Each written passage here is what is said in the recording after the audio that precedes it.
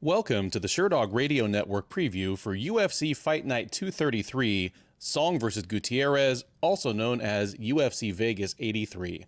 I'm your host, Ben Duffy of Sherdog.com. With me, once again, as usual, is Keith Shillan, the executive producer of the Sherdog Radio Network. Keith, how are you doing today? I'm doing all right. I gotta be honest, man, I'm tired. It was a pretty hectic day for me.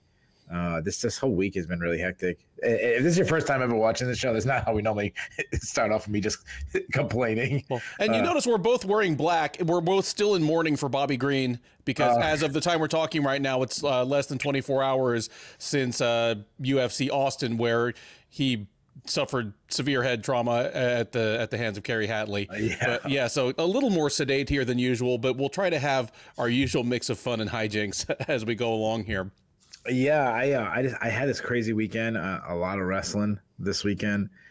My son's wrestling team, the Mayo Quanchi team, which is, in my opinion and pretty much everyone's opinion, the best team in New England.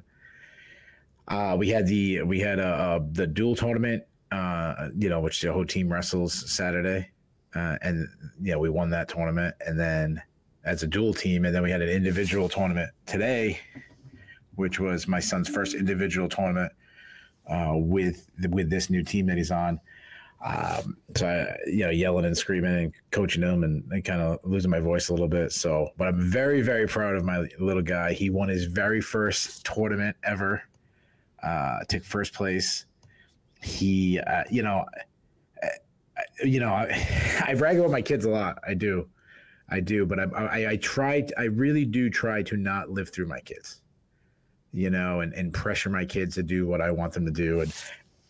And, but there's a balance because there's something to watching someone that you obviously love more than you love yourself, accomplish things that they work hard for. And sometimes you want them to achieve it even more than you do, like for yourself, like you want it more than they want for themselves, I should say.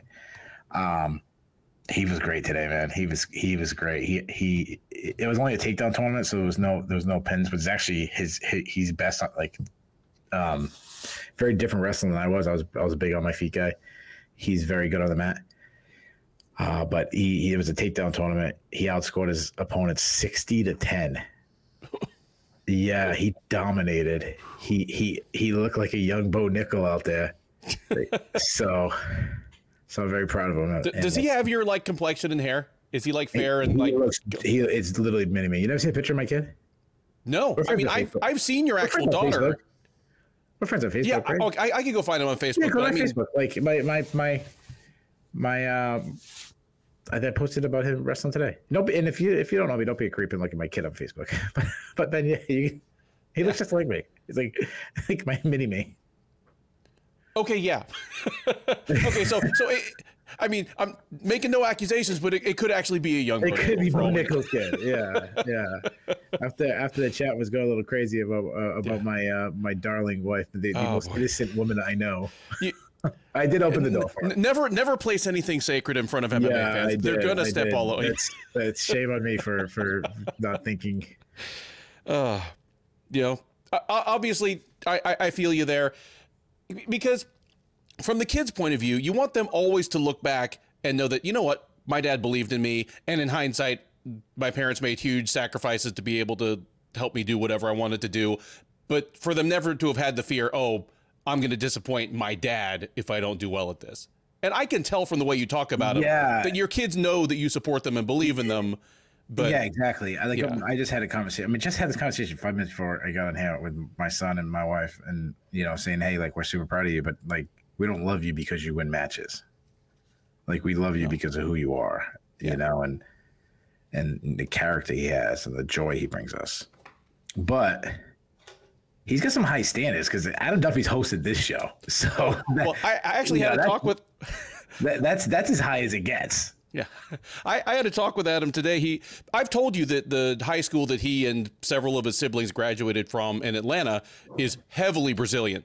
I've been to their graduations, and I'm like, literally 20% of these kids have Portuguese last names. Well, he just told me that he found out today that Douglas Lima went to his high school, graduated class of '06. Cool. I said, Diego Lima went too, but he gassed out halfway through 11th grade and didn't make it. Oh, that's so stuff. Yeah. So, I mean, I love wrestling. It's probably, I probably have a bigger passion for wrestling than I do MMA. Really. Mm-hmm. And obviously with my kid develop it's even more. If I get to the point where I can't balance being at my kid's stuff and this, then I'm leaving this. Yeah. So anyways, how's your day? My day's been pretty good. Just watching my fantasy football team plummet, kind of picking through the fallout of all the college football playoffs yesterday. But it's been a pretty good day. I've become everything I hate of fantasy football owners. I'm in like 5 leagues. There's only one league I pay attention to, the league I run. Mm-hmm. I forgot to set my lineup in like a league. And I'm like, oh shit. And I'm like battling for a playoff spot. I'm like, oh my God, I become that guy. Oh, it wasn't our league. Like if I'd seen you had no. Oh. One of them they went neglected, huh? That's how excited we are to talk about UFC Vegas 83.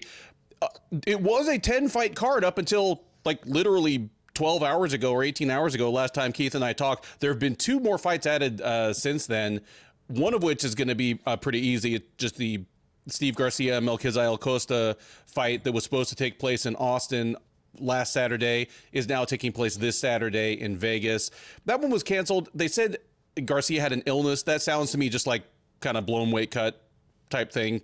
But they remade that one. And then Daniel Marcos, whom they've been trying to find a fight for forever, is going to fight the debuting Carlos Vera on this card. So we've got a couple more to talk about, but this one is topped by Song versus Gutierrez. It has several Chinese fighters on it and then some Koreans and Japanese on top of it.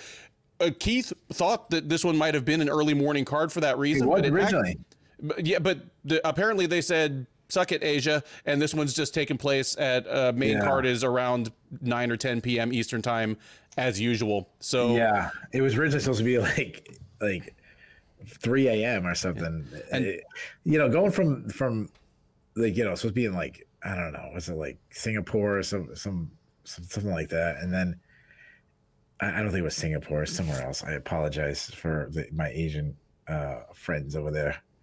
And then going to Vegas, supposed to start at 3 a.m. Now it's like your normal, like 8 p.m. or something like that. This feels like a Bellator move. Not anymore. So I will not be able to do the recap because I actually made plans. It's actually my oldest daughter's birthday too. Okay. But we made plans because it was supposed to be super crazy early in the morning. So I was like, oh yeah, we could have like a little birthday party for her and everything. So I will not be doing the recap. I apologize. All right. Well, I will soldier on. Maybe I'll grab Adam or Dev, and you know what? If something that crazy happens on this card, you're welcome to call in. But what I was going to lead in with is after the absolutely explosive UFC Austin, where the UFC handed out $500,000 in bonuses, almost all the finishers, and then a wild fight of the night. This one, it doesn't promise as many fireworks, although there are some good, exciting looking fights on it. Yeah. The divisional relevance is about as low as it gets, even for a fight night card. There's nobody on this card that's within 3 fights of a title shot. Well, Anthony Smith always is at light heavyweight because of that division. Anthony Smith will be retired in 3 fights. I think. Okay, no, that's true. Smith, as a former title challenger, as a guy that's already mid-transition to the desk, if he won his next 3 fights, he would get a title shot. You're right. Sure. But yeah, nobody is realistically. Your general point remains. Yeah. That said, there's some good talent. There's some fights I'm excited about. Oh, absolutely. Outside of the top 2 fights, Song versus Gutierrez and Smith versus Rountree, which single fight would you say you're most interested in? Okay, so I mean, Su Mudaerji and Nascimento, third from the top, is kind of an easy pick. But going down to the prelims, which you're more looking, Taira and Hernandez, that's a really good scrap. I like the two newcomers, Dos Santos and Alencar. I like that fight. Mm-hmm. And those are probably some that stick out to me. Yeah, and I'm definitely excited for those. I'm also just in my own mind, my own library, UFC roster, whatever museum is going on back there. I still believe in Andre Muniz, and I see him as a top guy that's just kind of slipped on. Okay, at this point, he slipped on a whole bunch of bananas, and he's just like on the floor and trying to get back up. But if he doesn't get past Jun Yong Park, then we know something about him. Yeah, I mean, it has a hell of a lot to live up to after what was probably the free card of the year in Austin last week. Oh yeah, absolutely. There's no way this can live up to that. I almost hope it doesn't, because if it does, like, holy shit. Yeah. Any other general thoughts on this one, or on New England youth softball or wrestling before we move on? No, we're good. All right. First up at UFC Vegas 83, at least as the card is constituted as of right now, it's certainly in flux, but it'll be a matchup between the undefeated Daniel Marcos and the debuting Carlos Vera. The UFC has this listed as a catchweight affair. That wouldn't be too surprising. They're both stepping up on 7 days' notice, but they are both habitual bantamweights. So assume that this is taking place either at 135 pounds, maybe 140. Marcos, 30-year-old Peruvian, is a perfect 15-0 as a professional mixed martial artist. He's a perfect 2-0 since joining the UFC out of the 6th season of Dana White's Contender Series. He fought most recently back in July at the Aspinall versus Tybura card in London, taking a split decision over Davy Grant. The UFC tried to get him a fight on November 4th. 2 different opponents fell through for him. He ended up just having to go home. But here he is back 4 weeks later to take on the debuting Vera. Vera, 36-year-old Brazilian by way of Louisiana/Texas, is 11-3 overall. He's on a 4-fight win streak entirely in Fury Fighting Championship down here in Texas. Fought most recently all the way back in September of last year, choking out Isaiah Gutierrez in the first round. So Vera steps in here on short notice, but long layoff. As of right now, there are no odds available. Again, this fight was announced less than 8 hours before Keith and I are recording this show. Safe to say that Marcos is going to come in as a prohibitive favorite here. And I don't know, Keith, when I asked you about Daniel Marcos back in November, because we did preview whatever fight he had booked, you seemed to fade him just a slight bit as, yeah, he's undefeated, but it's more of that Matt Hughes thing. If you're undefeated in this sport, you just haven't met the right guy yet. You seem to be a little cool on him as a top level prospect in the bantamweight division. But yeah, and while I agree with you to a certain extent, I mean, he's not jumping off the page like Tatsuro Taira that we're going to talk about in a little while here. I mean, he is I think he's a guy that's going to settle in probably as a good, solid, middle of the road bantamweight here. He's not going to be undefeated forever. He's going to lose one of his next 2. He might lose his next fight. That's not a short notice opponent the UFC had to dig up, but he like is 36. Yeah, he is. But he is a good size, aggressive bantamweight, good power, and he's taking on a guy in Vera that, yeah, he's 36. He hadn't fought in over a year, and even as I saw him come up the ladder in Fury, I didn't have him pegged as a guy that would end up in the UFC. I had him pegged as a guy that was going to be one of the main jiu-jitsu coaches at a gym here in Houston or over across the border in Louisiana by now. He is a good fighter.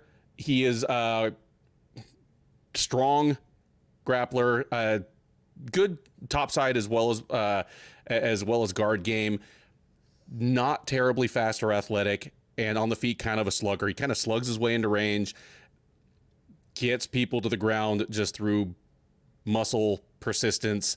Once he's on the ground, unless he's just having to pull guard, or just lands on bottom against a better grappler, he is very capable of taking care of himself there. But before his run in Fury, he ran into the kind of opponent that's going to be poisoned for him, like Levi Moles, one of the better lighter weight fighters from this region that never made it to the UFC and Moles tapped him out. Here, I mean, Vera's going to have to wade into range against Marcos to try to get him to the ground. Marcos he's not a fantastic striker, but he's going to have better reach. He's going to be faster. He's going to have more power. I think Vera's just going to spend a round or two walking face first into a wood chipper before Marcos knocks him out. I mean, give me Marcos by second round TKO here, but watch Vera to be like 0 for 7 on takedown attempts and maybe like a 10-8 first round. I think it's going to be a bad night for Carlos Vera. Yeah.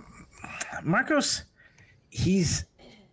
I would say this. I think I agree with what you said about him in the sense that he's never going to win a title at 135. But I think it's more that division than, he's not a prospect, because I can see him cracking the top 15 one day. I'm not betting on that, but I think he has that kind of potential. Like, I like him. I think, especially on the feet, like, I think he's a really good striker. He's a pressure striker that marches down his opponents. It's not a reckless, abandoned striking approach. It's very like controlled pressure. He's really tactical. I mean, he has this high guard defense. He's hard to hit. He's got quick hands. He keeps everything short and tight, very accurate. He sees his shots and counters well. I was watching one fight with him where he was throwing to spots to kind of catch his opponents when they were trying to escape instead of throwing like towards the target, which I love, which the best strikers do. That's when you've reached the Israel Adesanya, Sean O'Malley level. Where you want him to be.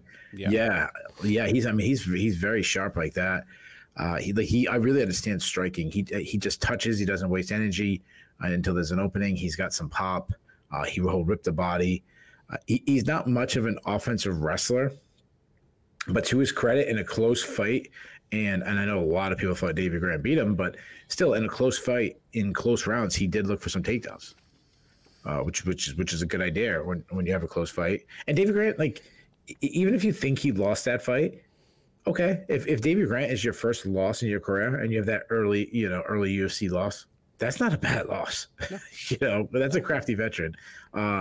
He's a weaker defensive wrestler, which is obviously the concern going against a guy like Carlos Vieira.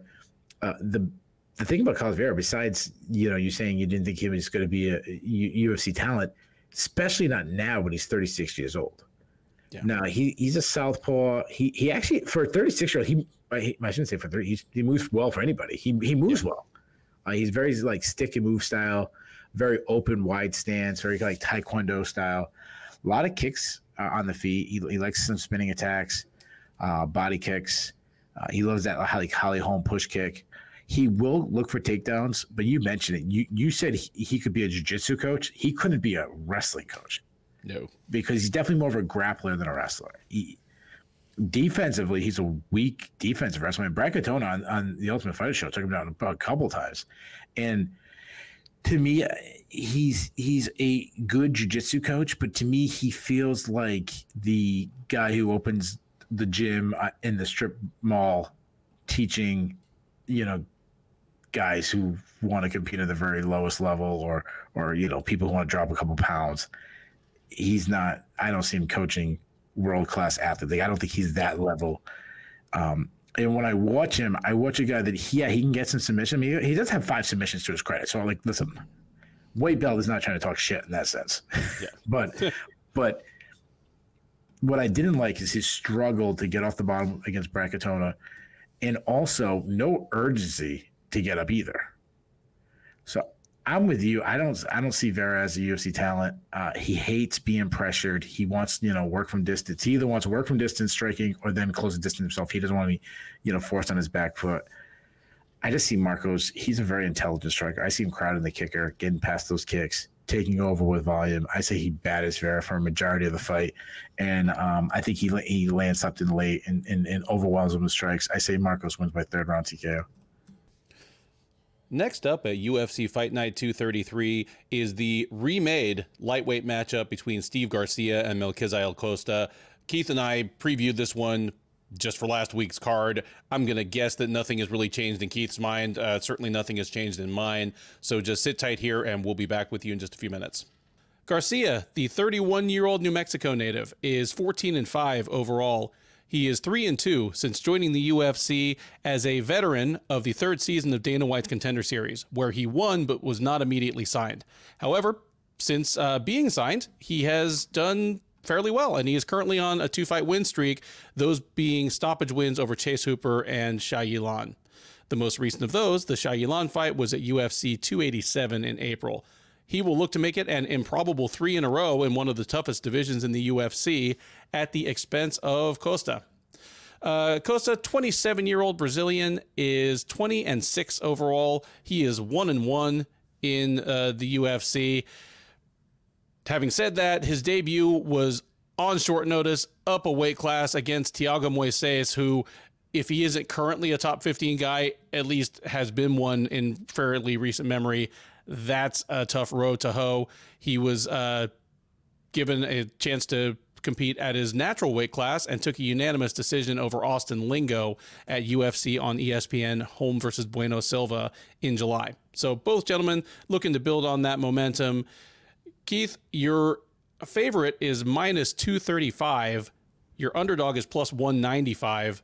Well, who are they? Yeah, I would have guessed this was going to be close to a pick'em. That's why I'm asking. Yeah, I'm surprised by that. Jeez.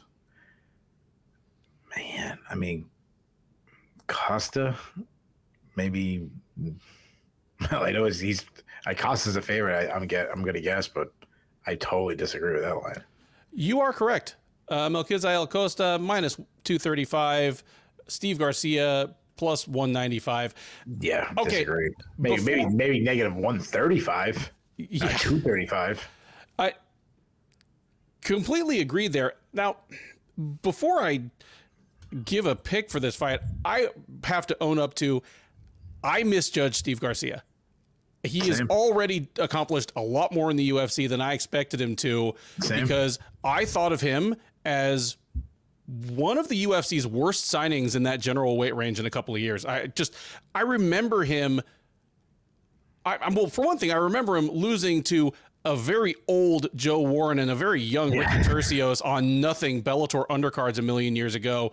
I remember him struggling against, frankly, low-level fighters in Jackson Wink's house promotion, Fresquez Productions. He got a first-round knockout on the Contender Series and wasn't signed immediately, and I was like, good. That's exactly as it should be. He doesn't belong in the UFC, and since he's been in the UFC, you know what? He's been fighting against the lowest level fighters two divisions have to offer. Luis Pena and Charlie Ontiveros at lightweight, then Maheshate, Chase Hooper, and Shillan at featherweight. But he's won more than he's lost. Garcia, he's big. He's big for either division, honestly, but he's quite a big featherweight. He's, very tall. He doesn't have quite the reach you would expect of a guy as tall as him, and he doesn't fight especially long. He's perfectly happy to brawl in close. I'm sure he would like to snipe people with head kicks at range if he could, but he ends up doing a lot of his best work in close. He's not much of an athlete, and he doesn't seem terribly physically strong. I feel like I'm describing the poor man's Julian Erosa, and maybe I am, because offensively he's super aggressive. He doesn't have the grappling chops of Erosa, but on the feet, he's super aggressive, chin all the way in the air, hands nowhere near it, kill or be killed. I didn't think this would work on even people like Chase Hooper and Charlie Ontiveros, but it's worked so far. He's getting to the territory of fighters that are really, really going to make him pay for that kind of stuff. And Costa might be that guy. Like, while I'm with you in thinking that he shouldn't be a greater than 2-1 favorite, the one thing that I know about Melquizael Costa is that he swings really hard and really often. He's going to give himself every possible chance to put his knuckles on the other guy's chin. He's aggressive, physically strong. I think he's actually not a bad offensive wrestler. Defensively, Thiago Moises made work of him on the ground, but Thiago Moises is a bigger guy and a very, very good grappler. But, I thought he looked pretty good against Lingo. Here, I think Garcia cannot help but oblige Costa with exactly the kind of fight he wants. And I think Costa's probably going to end up plunking him. And if Costa doesn't end up plunking him, I think he can probably take Garcia down pretty easily. And from there, either, chip away, win rounds that way, maybe do some actual damage. Costa, I believe he still has 0 career subs, but he doesn't fight on the ground like a guy who has no idea what he's doing. Like he clearly knows what he's doing there and just would greatly prefer to slug it out on the feet. I think he's going to get what he wants, and I think he's going to get a first round knockout here. So after saying that I completely don't think he should be a 2.5 to 1 favorite, I do think he's going to knock out Garcia. That's just the kind of matchup this is. Give me Costa by first round knockout. Yeah.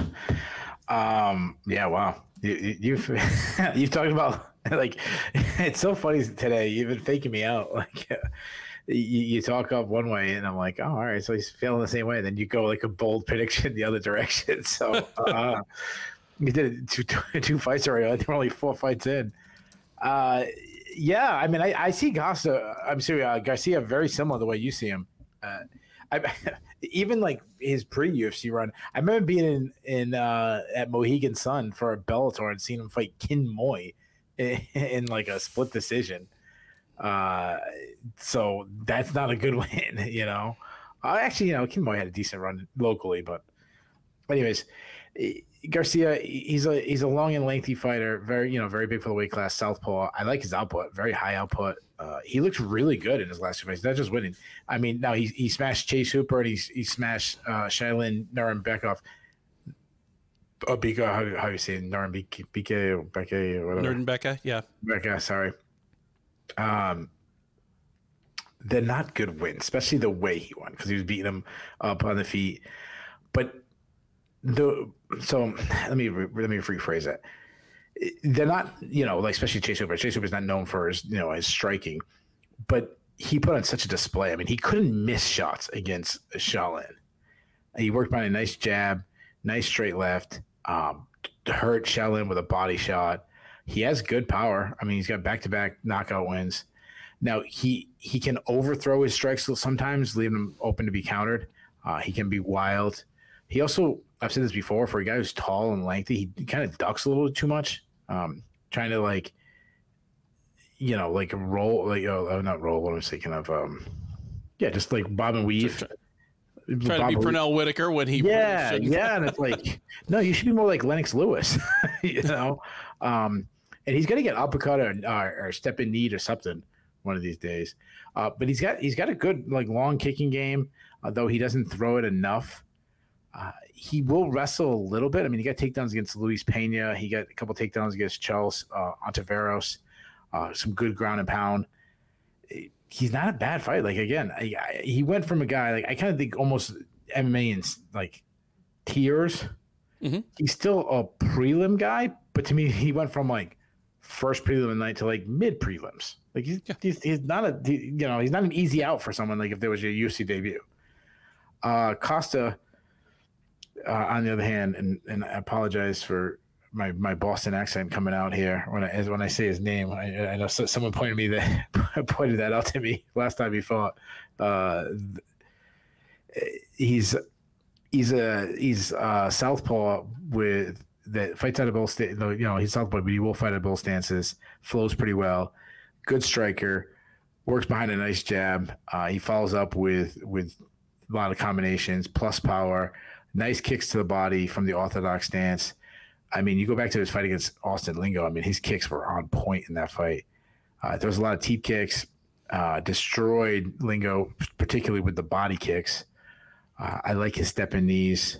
He will toss out some spinning attacks. I'm never crazy about. I mean, they're fun to watch for me. I don't think they're that effective. He can wrestle a little bit. He's a weaker defensive wrestler, but if he's on top, I like his control. Good ground and pound. He is a submission threat. Though he was submitted by Thiago Moises, taking that fight really short notice. But not the, yeah. I mean, Still, I mean, I would have liked to see him, make a decision. This is a really good matchup. Like I'm really against the betting lines here. I can see him going either way. I think both guys look really good recently. I am going to go with the favorite. I want to go with Costa because to me he's faced the better competition in that stint. I'm going to say that kicks might be the difference for him. The fact that he uses his punches and kicks instead of just more of a boxing game from Garcia. But I'll say Costa wins by split decision. Next up at UFC Vegas 83, we have the highest ranked fighter on the entire card. Unfortunately, not in the weight class in which she will be competing, as it is Rayanne Amanda dos Santos against Talita Alencar. Dos Santos, the woman that they'll probably be calling Rayanne Amanda. 28-year-old Brazilian is 14-6 overall. This will be her UFC debut. She fought on Dana White's Contender Series last August, dropping a unanimous decision to Denise Gomez. Since then, she's gone 3-0, including 2-0 in Invicta Fighting Championships, including in her last fight, winning the Invicta Atomweight title with a 5-round decision over Jillian DeCourcy. She will not be defending that title as the UFC promptly scooped her up and signed her to fight in its strawweight division, where she will meet fellow debutante Alencar. Alencar, also Brazilian, 33 years old, 4-0-1 overall. She last fought on the Contender Series Season 7 back in September, where she had a unanimous draw with Stephanie Luciano. Odds on this fight do favor Dos Santos. She is minus 150, Alencar plus 120. I gotta say, Keith, this is emblematic of a lot of the problems with the modern UFC right here. I mean, we've got two women signed who fought on the Contender Series, neither of whom won.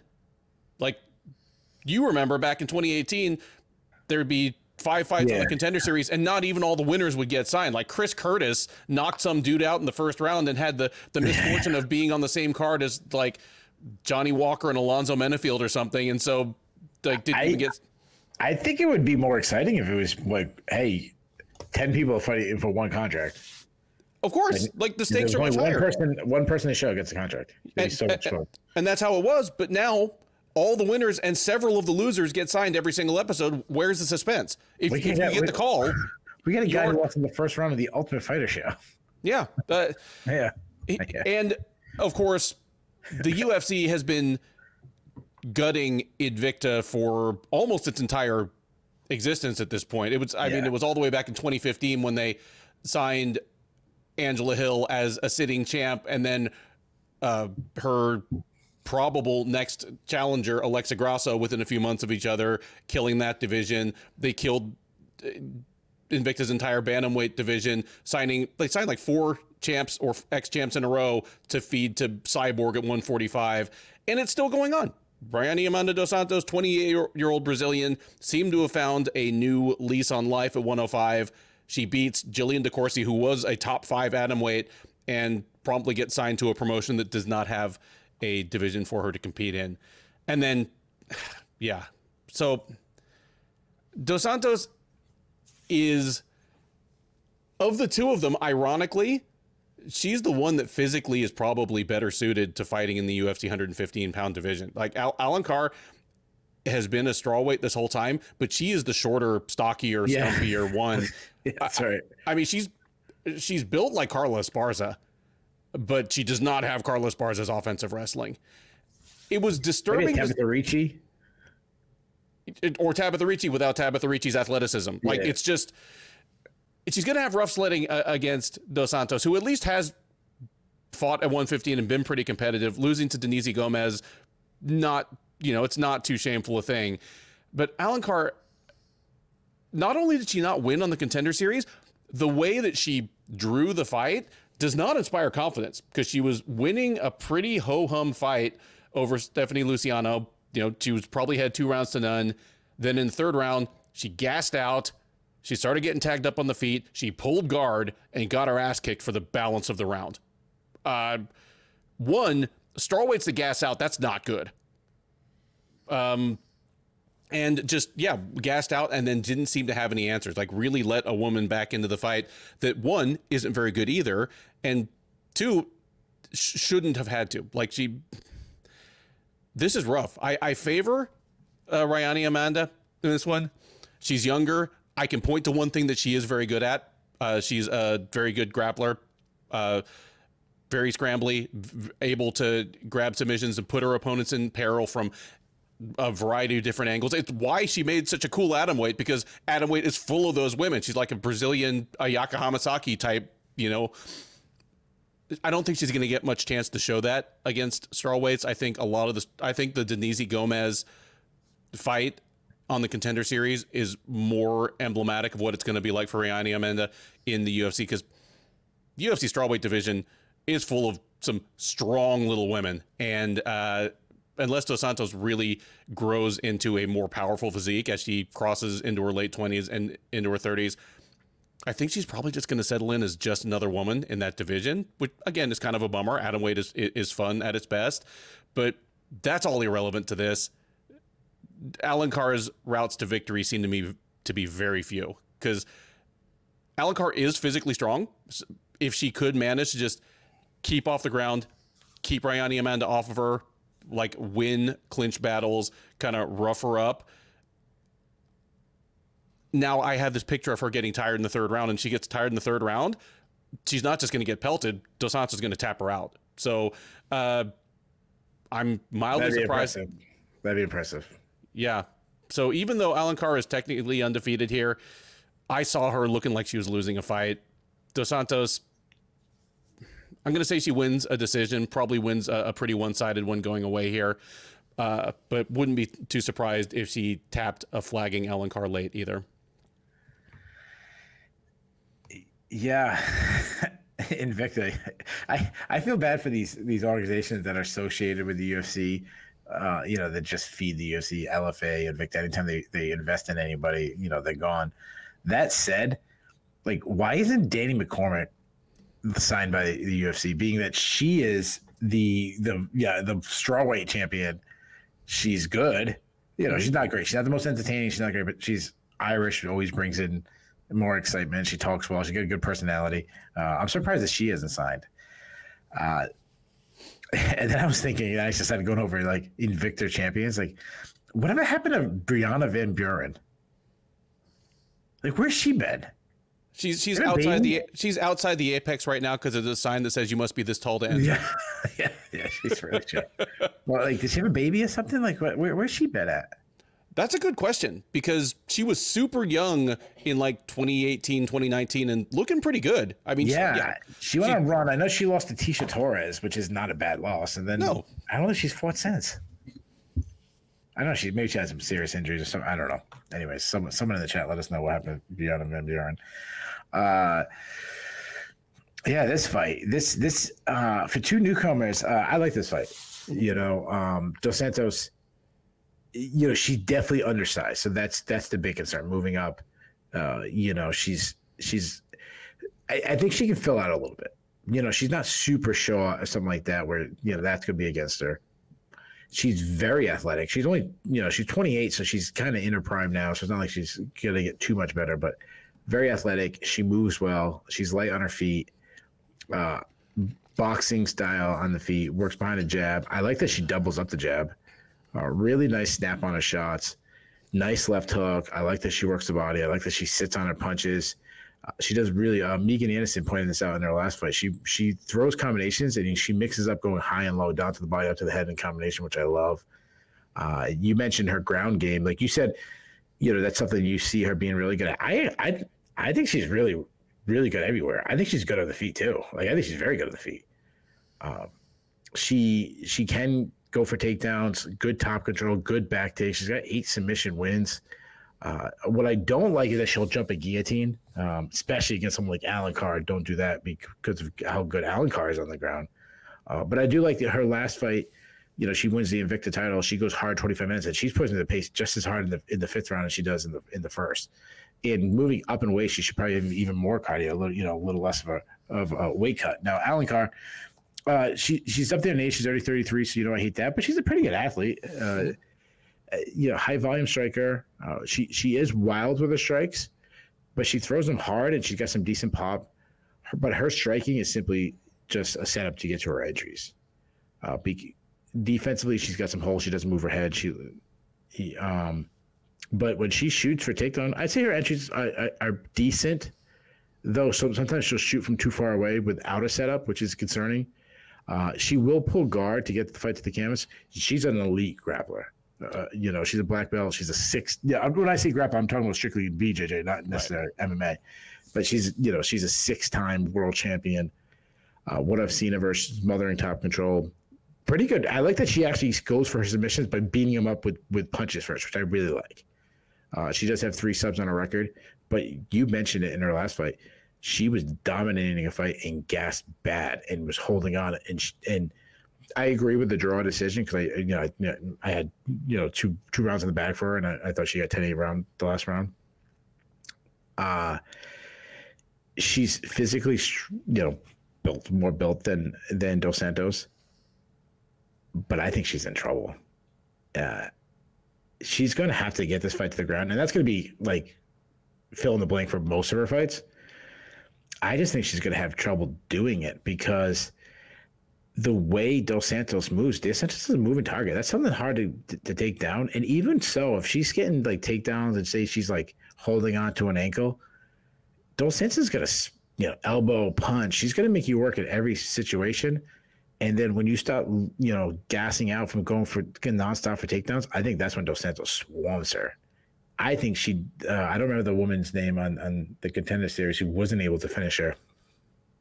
I don't think that's going to be the case with Dos Santos, who's so different than the woman. The woman on the Contender Series was huge for the weight class. Dos Santos is the opposite, but Dos Santos is fast and high volume and accurate. I think she finished it. Give me Dos Santos with second round TKO. Next up at UFC Vegas 83, we have our third undefeated competitor in the first 4 fights on the card. None of the others shining quite so bright as Mr. Tatsuro Taira, however, as he takes on Carlos Hernandez. Taira, 23-year-old from Okinawa, is 14-0 as a professional mixed martial artist. He is 4-0 since joining the UFC a little under 2 years ago. Fought most recently at UFC 290 back in July, where he took a unanimous decision over Edgar Jairez. He will look to make it 5 in a row at the expense of Hernandez. Hernandez, 30-year-old Chicago native, is 9-2 overall. He is 2-1 since joining the UFC out of Season 5 of Dana White's Contender Series. He won his last time out, a technical decision, basically buzzer-beating technical decision win over Denise Bondar at UFC on ESPN Vittori versus Cannonier back in June. Odds here heavily favor Taira, of course. He is minus 450, one of the biggest favorites on the card. Hernandez coming back at plus 350. Keith, I know for a fact, after talking with you about fights for going on 4 years now, that you are a believer in Tatsuro Taira. Nonetheless, I also know that you think Carlos Hernandez is pretty good. Yeah, that's why I was shocked by the odds there. I hate to frame a fight ahead of time as a showcase for one fighter, or a test for one fighter. Nobody in the UFC sees themselves as the test or the enemy or, opponent number 2. Like, everyone thinks that they're the main character and they're the future champ. Certainly Carlos Hernandez doesn't think he's going to Vegas this weekend to be a test for Tatsuro Taira, but looking at it from a promotional perspective where Taira is from a coveted market, he's super young, he's very exciting. Do you see Hernandez as kind of an appropriate next step for Taira after the first 4 people he's beaten?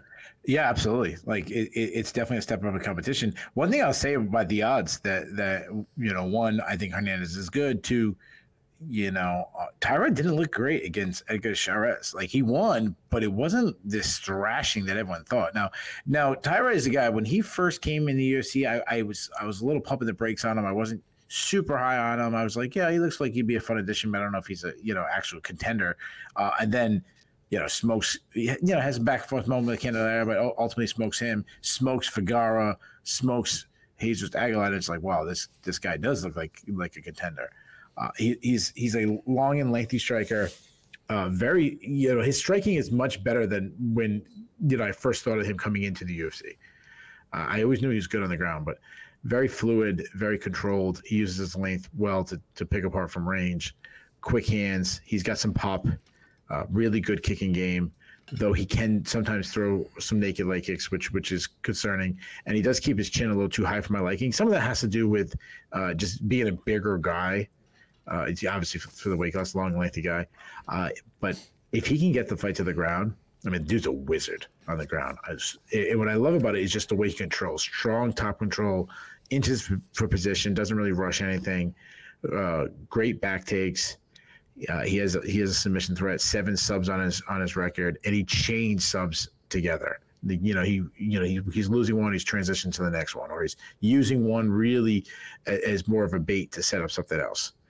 Hernandez, he's a good athlete. He looked good against Bondar, which is a good good test for anybody. Moves well, he cuts angles well on the feet. He does prefer to be the one pressing the action instead of countering, and he's got some tight boxing. A lot of variety in striking. I love that he's been adding in some stepping knees, good kicks. He rips the body with the kicks. He mixes striking and takedown attempts together well. If he gets to the clinch, he likes to battle in there and dirty box. We'll go for some takedowns, big slams. Gets to the ground, looks to advance position. Good back takes. He's got 4 subs himself.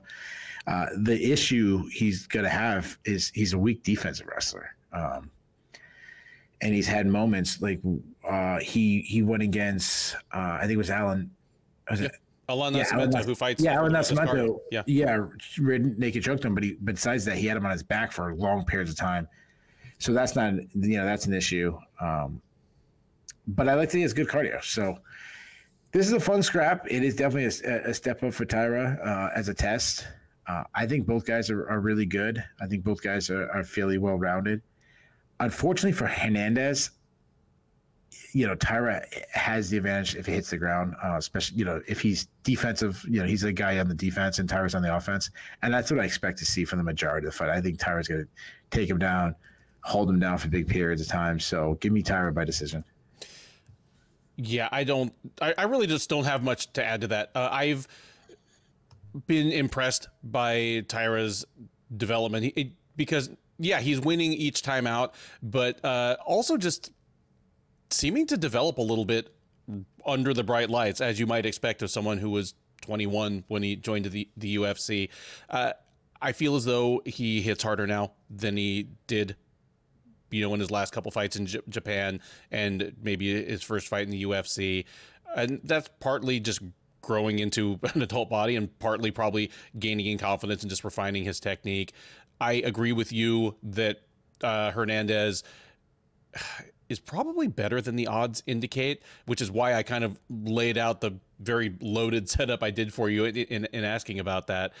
But yeah, the variables here all seem to favor Taira. On the feet, his reach, his speed. I do think he'll have the advantage on the ground. He is, I mean, you use the term wizard, and while that may be overused in some cases, that's not the case here. He's got a nice combination of what you would expect of a Japanese or Okinawan guy that came up through Shudo, like just a very classic freewheeling, creative, grab a submission from anywhere type approach, and then more of a modern, solid, positionally based approach. He's a hell of a lot of fun to watch, and I do think he gets past Hernandez here as well. Give me Taira by one of those fights where it's 30-27, but it felt really competitive at the time. Each of the rounds was was individually competitive, and Hernandez had his moments. Yeah, which no one expected. Yeah. Yeah. And hope for, honestly, if you're a Tatsuro Taira backer, you want him tested at this point in his career. You don't want him just walking into the cage against Kai Kara France 6 months from now, never having fought a guy in the top 50, We head now to the women's bantamweight division for a matchup between Luana Santos and Stephanie Egger. Santos, the 23-year-old Brazilian, is 6-1 overall. She is 1-0 in the UFC. She made her debut back in August, knocking out Juliana Miller in the first round. She will look to make it 2 in a row against Egger. 35-year-old from Switzerland is 8-4 overall. She is an even 3-3 in the UFC and has alternated wins and losses over her last 4 fights. She is coming in off a loss. She got tapped out in the first round by Irina, the Russian Ronda Alexieva, at UFC on ESPN Song versus Simone back in April. Prior to that, she had choked out Eileen Perez in the second round last September. Odds favor Santos. She is -190, Egger +160. Keith, I don't know much, but I know that I cannot pick Stephanie Egger fights. And it's not just that I get the result wrong. It's just that I'm blaming Egger for this one. Yeah. I'm always willing to own up to it when I don't have a handle on a fighter or a matchup. Sure. But Egger just seems incredibly inconsistent. Yeah, I agree. And even within the realm of what you would expect to be her specialty, because she is an elite judoka. She's, she wasn't an Olympian. She's not Ronda Rousey, but she was a Swiss champion in Central Europe. Strong judo programs all around, and sometimes she looks like a woman playing with children, just throwing other bantamweights around. And then other times she just gets dummied on the ground by women who you wouldn't think would be on her level.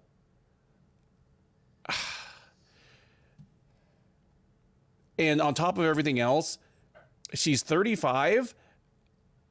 And she wasn't exactly Usain Bolt when she was younger, but she does seem to be slowing as well. At this point, she is a kind of plodding, large-bodied and very strong bantamweight who has limited routes to victory against the other women in her division. And she's taking on someone in Santos who's also big and strong, confident on the ground, much, much younger. Man, if we were previewing this fight 6 months ago, I probably would have picked Egger in the upset. But I feel like the ride might almost be done here. I think Santos hits harder on the feet, and Egger has had just moments of defensive lapses where just shorter women who shouldn't be able to tag her cleanly have been. And Santos looked good in beating Juliana Miller, and I know that a win over Juliana Miller, it's kind of like the Halloween display stuff at Target, like on November 1st, like it's 50% off, it's 80% off. It's just please get this shit the fuck out of our store, so we can bring in the Christmas things. To say the least, it's not aging well, but every possibility that Egger just shocks me here and does, an Uchimata and dumps Santos on her head and then pelts her with punches until she turtles up. But I think that's the outside chance. I think Santos can probably hurt Egger on the feet. I think if this thing goes to the ground, it probably goes to the ground at the time and place of Santos's choosing. But even if Egger does dump her on her head, I don't think Santos is going to panic. And Santos is very good on the ground herself. I would just expect her to be able to get back up or sweep Egger and put her in trouble on the ground. Give me Santos to win kind of a one-sided decision here. Speaking of Halloween, we're going to ruffle up some listeners. Ben, are you pro or anti candy corn? I don't eat much candy, period. I'm fat enough without eating a lot of candy, but I don't hate candy corn. When my kids were small and they'd come back with the baskets, I would, I'm always good to take the candy corn off their hands. Oh yeah, me too. I'll pound a whole pound of candy corn. Yeah, I'll put 15 candy corns in my mouth like their teeth are Yeah, there's something wrong with people who talk shit about candy corn. I love some candy corn. Get those circus peanut things all the way out of my face, but yeah, candy corn's good. Oh, you don't like the circus peanuts either. Well, they're like a giant candy corn. They get all stale and crusty on the outside, and then I agree. It's not that good. I think the candy is the worst, other than like black licorice or the stuff that's made to be gross. But I love black licorice. You like it? You like black licorice? Yeah, I like black licorice just fine. It just doesn't go with anything else. The worst might be that candy. I don't know if they even make this anymore. Remember the candy that used to be on the paper for some reason instead of putting it in a plastic. The little dots, and they rip off a little strip of paper. Like you can never get a paper on the back. Like I even as like a little kid, I'd be like, why can't they just put this in a plastic like bag like every other candy? It was so gross. Yeah. And note, everybody watching this is not a side conversation. Stephanie Egger is from Switzerland, well known for its candy making. Yeah. So, yeah, we'll be talking about Rolex watches next because that keeps an eye on those kind of guys. A better debate is what is a better judo federation, the Switzerland Judo or the Kentucky Judo Federation? Which one's more highly decorated? I would say the Swiss Judo Federation dogs the Kentucky Judo Federation would be my guess. We need to get like a guest from the Kentucky Judo Federation to like do a recap show with us or something.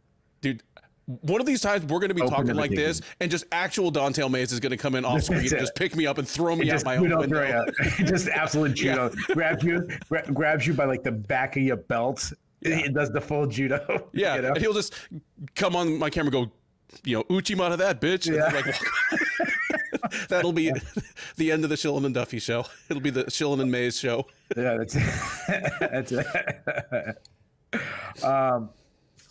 Stephanie Egger, so she's really big for the weight class, but she's not a good athlete. She marches forward. She does have some good volume. She tries using her size well as she's, she marches forward, but still tries to keep in her range at the end of her punches. But her hands are slow and they're slowing even worse at 35. She has some defensive hold. Biggest thing, she pulls her head straight back. She doesn't have a lot of power. She does have that judo black belt, and I actually like when she works in the clinch. Like she can just work in the clinch. Don't even take the fight to the ground. Just use this guys, wear on your opponent. She can get some trips, some body lock takedowns, some throws. She is a good submission artist, but she medaled at Abu Dhabi. She hit Jessica Clark with this beautiful armbar. She subbed Eileen Perez, but I think her grappling is overrated because she was also subbed by Mario Bueno Silva. She was subbed by Irina Alcasivo, how you say her name. So, I understand why we call her inconsistent because she's inconsistent in what she does. And sometimes she medaled at Abu Dhabi, so she must be really good.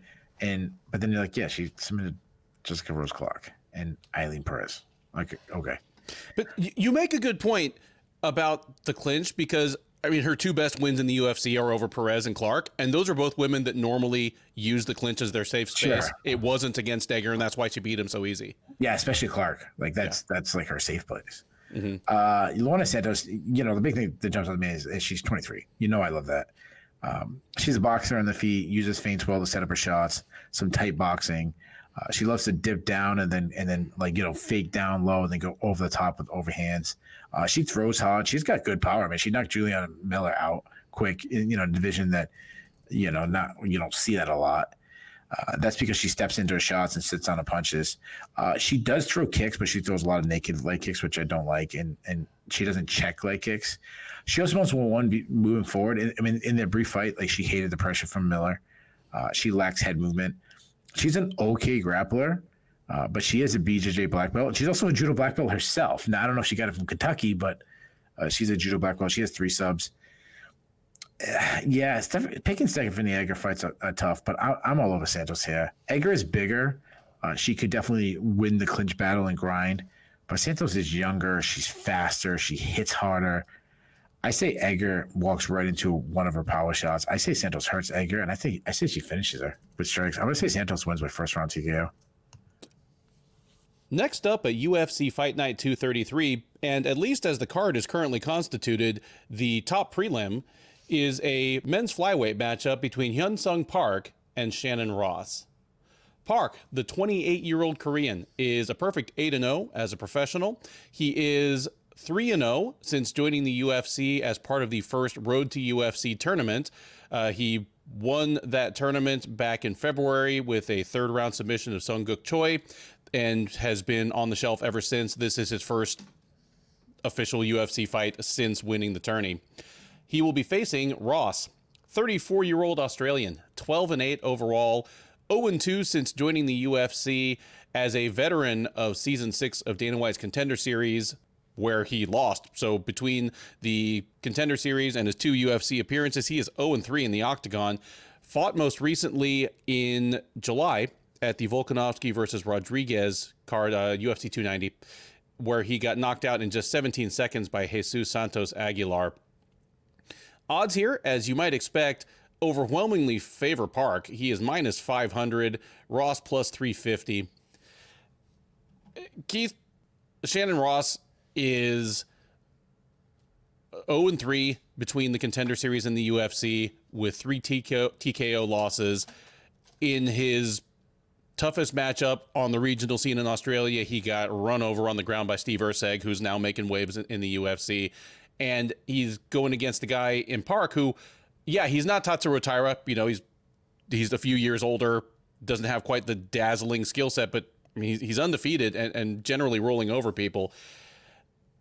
I have the feeling I know who you're picking in this fight, but I gotta say, you know, Shannon Ross, you look at him, you look what he looks, you know, kind of what he looks like, the very Irish name, and this really tough guy who just seems overwhelmed against UFC level competition. And I just keep having to remind myself that he's not from New England. Oh, fuck, dude. No, he just fits the mold of, we pulled up a guy, you know, out of a Boston gym on short notice to fight in the UFC. He's just, he's like a Don Shanis type, you know? Yeah, no, you're absolutely 100% right. He's a wicked pisser. Yeah. Assuming that you're going with Park here, you know, not now if we adopted Shannon Ross. New England's own. No, the Australian Shannon Ross. How do you see this fight going? If you are kind of high on Park as a prospect, what's something you'd like to see out of him this fight? Aside from just, another 17-second knockout is fun, but doesn't teach us much. Like, yeah, is there anything that would make this fight like kind of worth it for you? I'm trying to think of a trade. Like, if we take Shannon Ross, like, who does Australia have to take? Like William Knight or something like that. I don't know. What's that greenhead freak that got beat up by Sean O'Malley? Chris Matinho?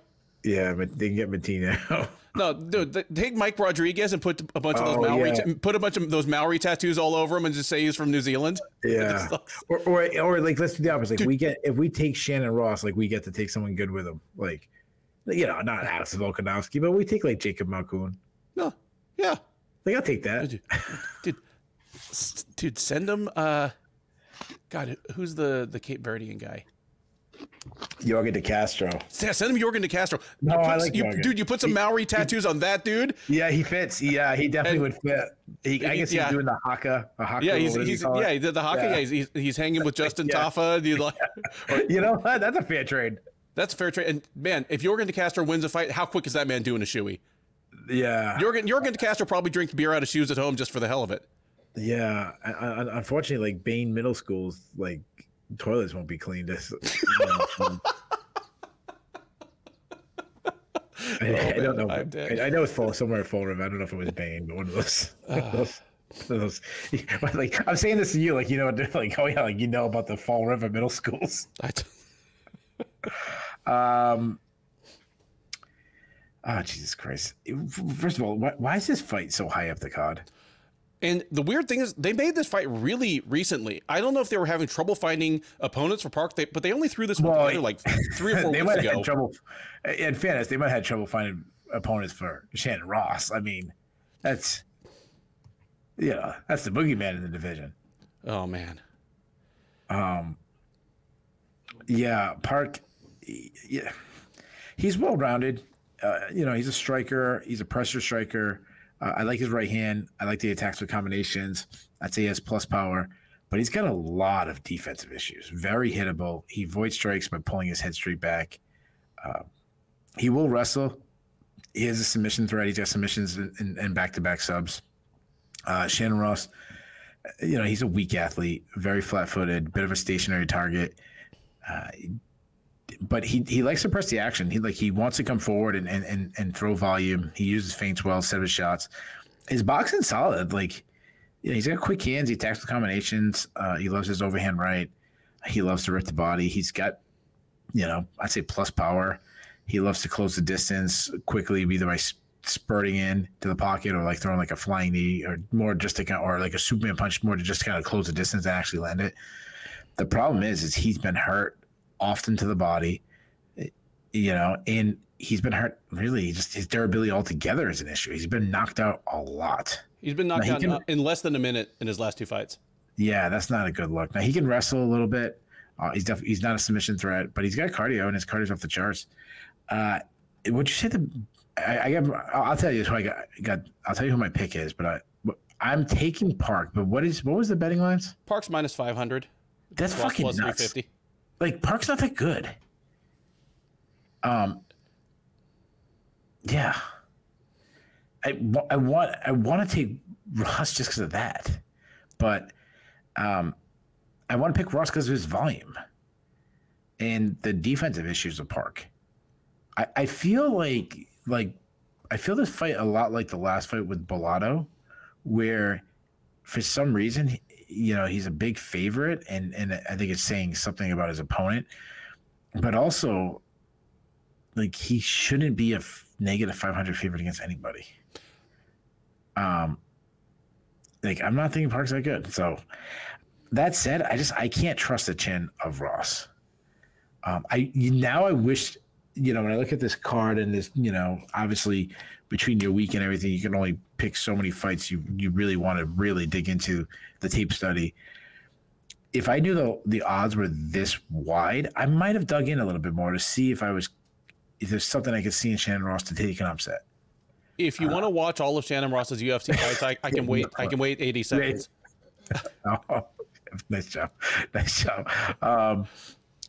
I'll say Park catches Ross. I say he wins by second round knockout. Yeah, I mean, and I definitely feel where you're coming from there. I kind of, like I said, Park, even though he's undefeated, he's not Tatsuro Taira. He may be falling into that category of the guy that's just not run into the right guy yet. You can look up the ladder at 125 and see just a row of dudes who will make him pay for his defensive lapses on the feet. And again, I just always use him as an example because, he strikes me as the guy who's going to be in the top 10 forever, but probably not make it quite over the hump. Just, yeah.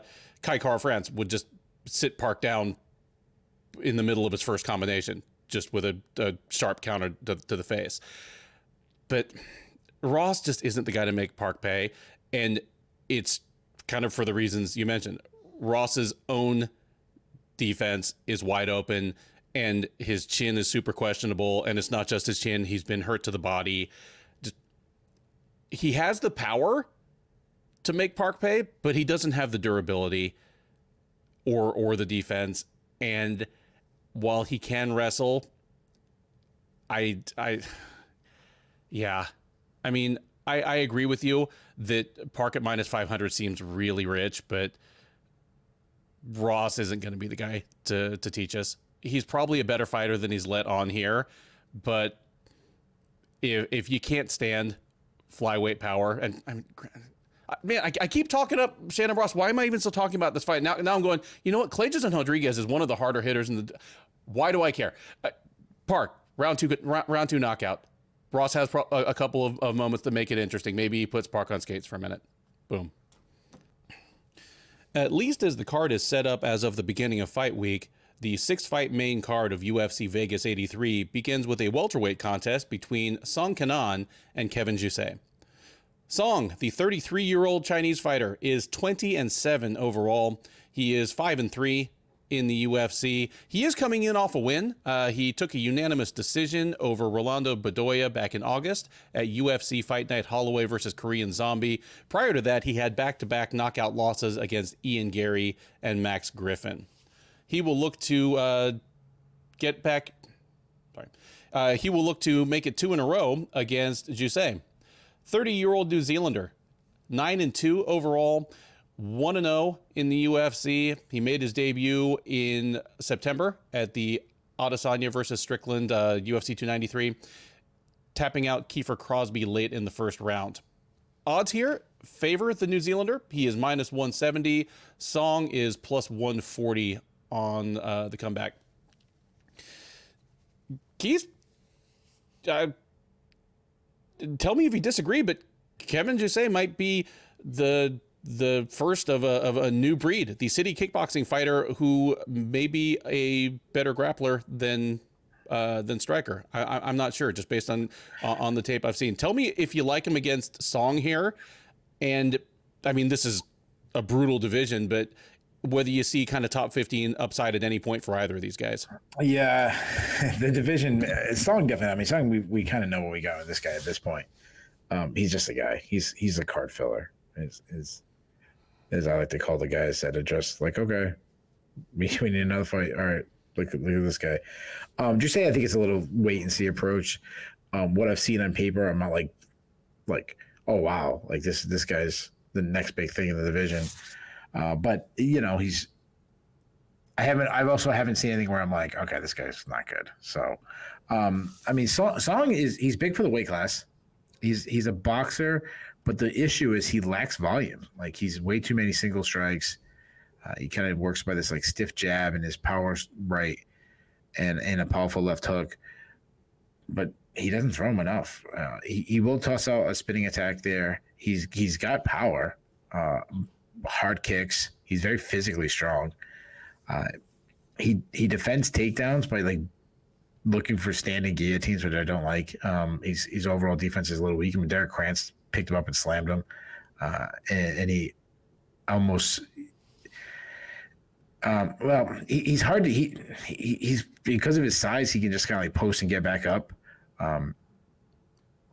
but you know, his cardio is pretty good. Like, he's pushing hard cardio in the third round, but that's what happened when you kind of pace yourself the whole fight. But I'm a little worried about his chin. I mean, Max Griffin knocked him out, Ian Gary knocked him out. Jousset's a massive guy. He's probably the biggest welterweight on the roster. He's huge. He looks like, in silhouette, he looks like Ian Gary. Like the same kind of build, same basic size. But I think he's stockier though. Like, I think he probably outbenches Ian Gary. He's long and lengthy. He's flat-footed. He's a little stiff on the feet. His boxing is tight, but he doesn't flow. You know what I mean? Mm-hmm. He seems like a guy that does like a lot of rounds with like the heavy bag. Like, he enjoys hitting the heavy bag. He throws straight shots. He also throws a lot of single shots, long jab. He lacks head movement, and I've seen him be cracked a lot. He keeps his chin high in the air, but he's pretty durable. I'll give him that. Like, he's got a hell of a beard on him. Hard leg kicks, good high kick. He uses his size really well in the clinch. Very physically strong guy. He likes the Muay Thai plum clinch. Good dirty boxing. I like that he looks for elbows inside and knees inside. He's judo black belt, so he can get some takedowns inside there. But he can wrestle a little bit.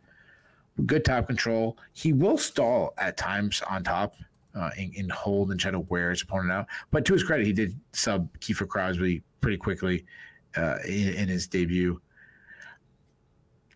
You know, take that what it's worth. But when he lets go and he's got the size that he can have some really mean ground and pound.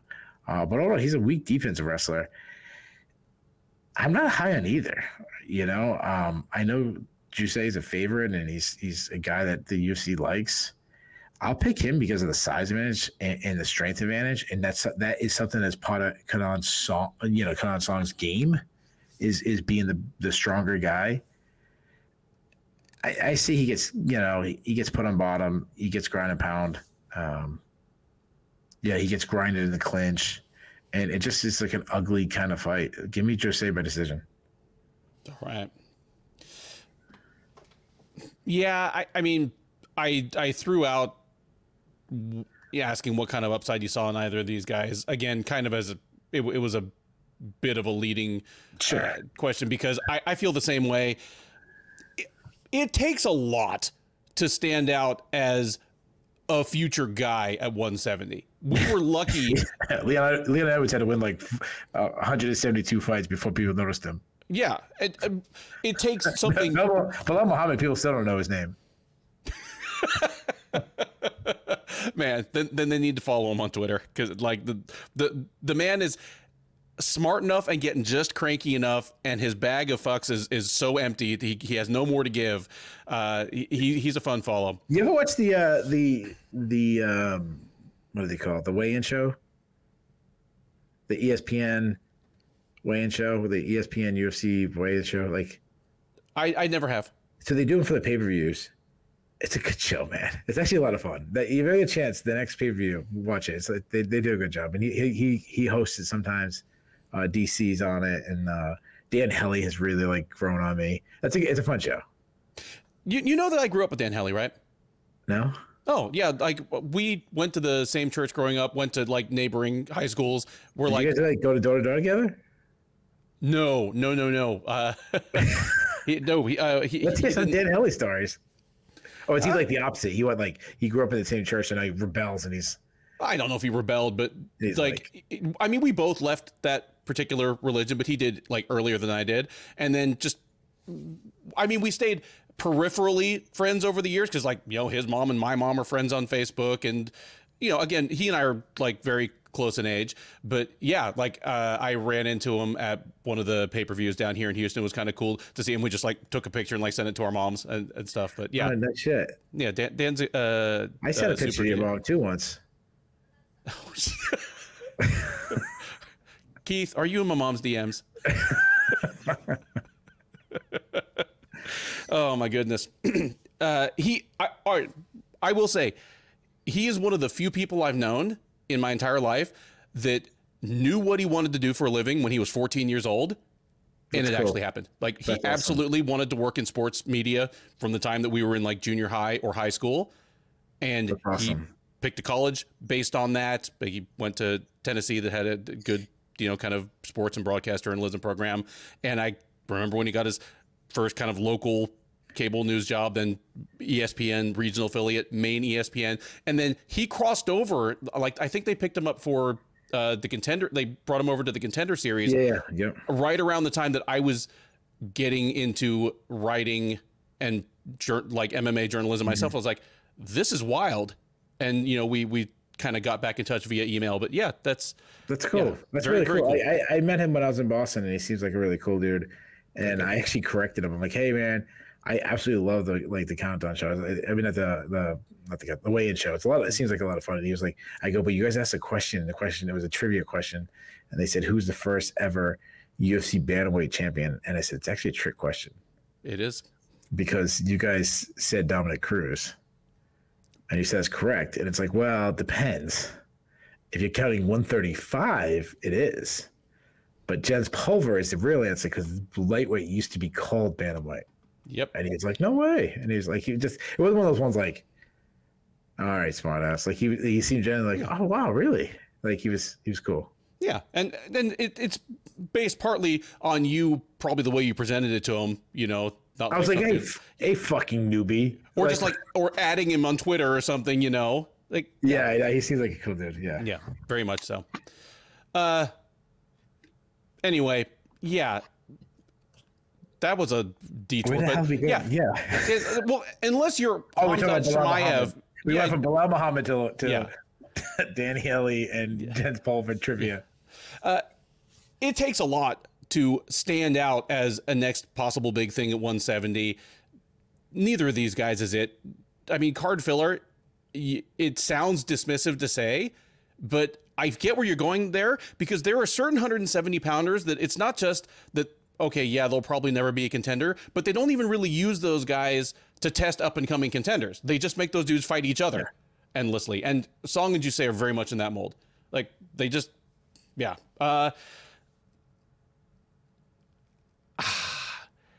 I do see more upside in Jousset.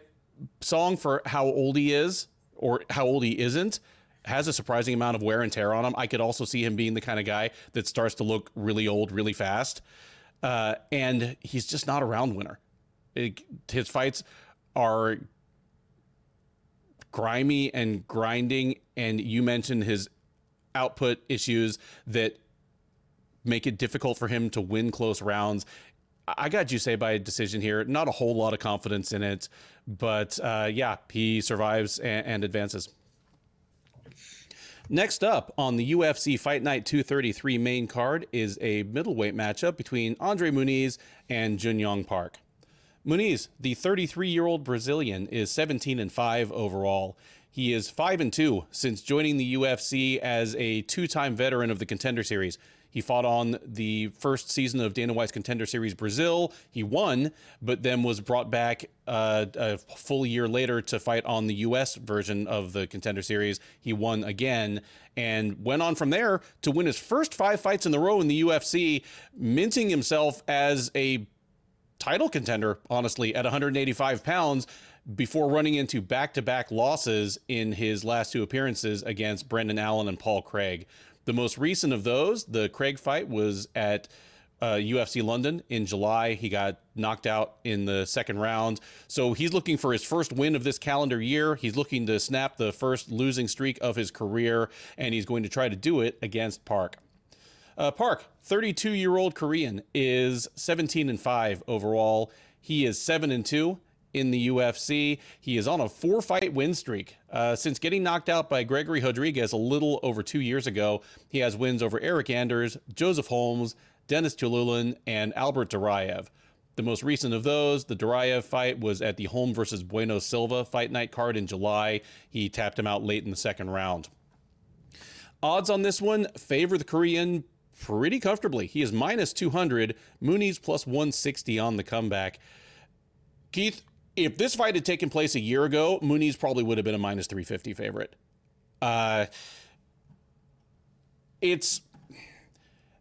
There are certain deceptive things about Andre Muniz. Like, of the 2 guys in this fight, he's the older one, which is, It's weird because Muniz came to the UFC fairly late. He was already, Sure. I mean, he was already almost 30 or almost 30 when he got to the UFC. And the fact that he's got just kind of a baby face. Like, he just, he looks very young, and he has the very Brazilian, just joyous, demonstrative vibe, sure, especially when he's winning, that's all he did for the first couple of years. Yeah. He always felt like a 26-year-old, but he's 33, and it's unkind to do so. But if you look back at it, he won his first 5 fights in the UFC, but there's a little bit of but about all of them. He is such a sensation for breaking Jacare's arm. Yeah. But at the same time, if he and Jacare fought 10 times, I don't know who would have won, but it would have only looked like that once. And then he followed that up. When you break Jacare's arm, you're on the cusp of being a star. Yeah, absolutely. They matched him up against top 15, 20 quality fighters, like the logical kind of people you would want him to fight. But Eric Anders and Uriah Hall were good matchups for Muniz. Guys that he would have a serious advantage on the ground over, and guys somewhat prone to lapses in fight IQ. So he gets past both those guys. Then he runs into actual top 10 fighters, and the results have not been good. And the things that were his safe place and his strong points have not been. Brendan Allen tapped him out. Paul Craig pounded him out. That's a reversal. Normally it's Paul Craig getting elbowed in the face, while trying to throw up an armbar. It's which would the real Andre Muniz please stand up? Because this is a step back. Park is a guy that is way better than we thought he was when he got to the UFC, and he has become better. It's not just that we had the scouting report on him wrong. It's that he has improved, or at least he's dug into his bag of skills and he's found, okay, no, if I want to win at the UFC level, I need to leave those in the bag and I need to pull this one out. He's become a grindy wrestler, which is not what he was in Korea. I mean, the way these guys' trajectories are going, this should be the perfect comeback turnaround fight for Andre Muniz. If he really is a good fighter who's just fallen on some hard times, Jun Yong Park is the perfect comeback fight for him, because Muniz is bigger, better reach. He's not a very polished striker, but he's fast, powerful, accurate. I mean, he is a physical specimen, and the things that are normally Park's safe place, the clinch and wrestling and getting people to the ground, shouldn't be if Muniz really is that kind of grappler. If Muniz isn't what he looked like on his way up, if in fact he's kind of a front runner who is gonna wilt if he can't just blow through overmatched people on the ground, Park is gonna be a nightmare matchup for him, because Park, it almost feels like a throwaway compliment to just call someone tough. It just feels like fighters talking about each other. When they don't want to really say anything nice, they're like, yeah, he's real tough. He's a warrior. Just the kind of like backhanded compliment, like that's the least I can say about him. But it's really true of Park. Park has won multiple fights in the UFC over bigger, stronger, faster guys by wading through damage, grinding them down, getting them tired, and just breaking them. He's kind of the, I don't know, Korean Darren Elkins type thing. I don't know if he'll ever become Jun Yong fucking Park, but he has a couple wins that might make you say that. Yeah, if this fight had taken place a year ago, I would have expected it to look like what Gregory Rodriguez did to Park. I'm not that confident anymore. And, oh man, I'm going to regret this, man.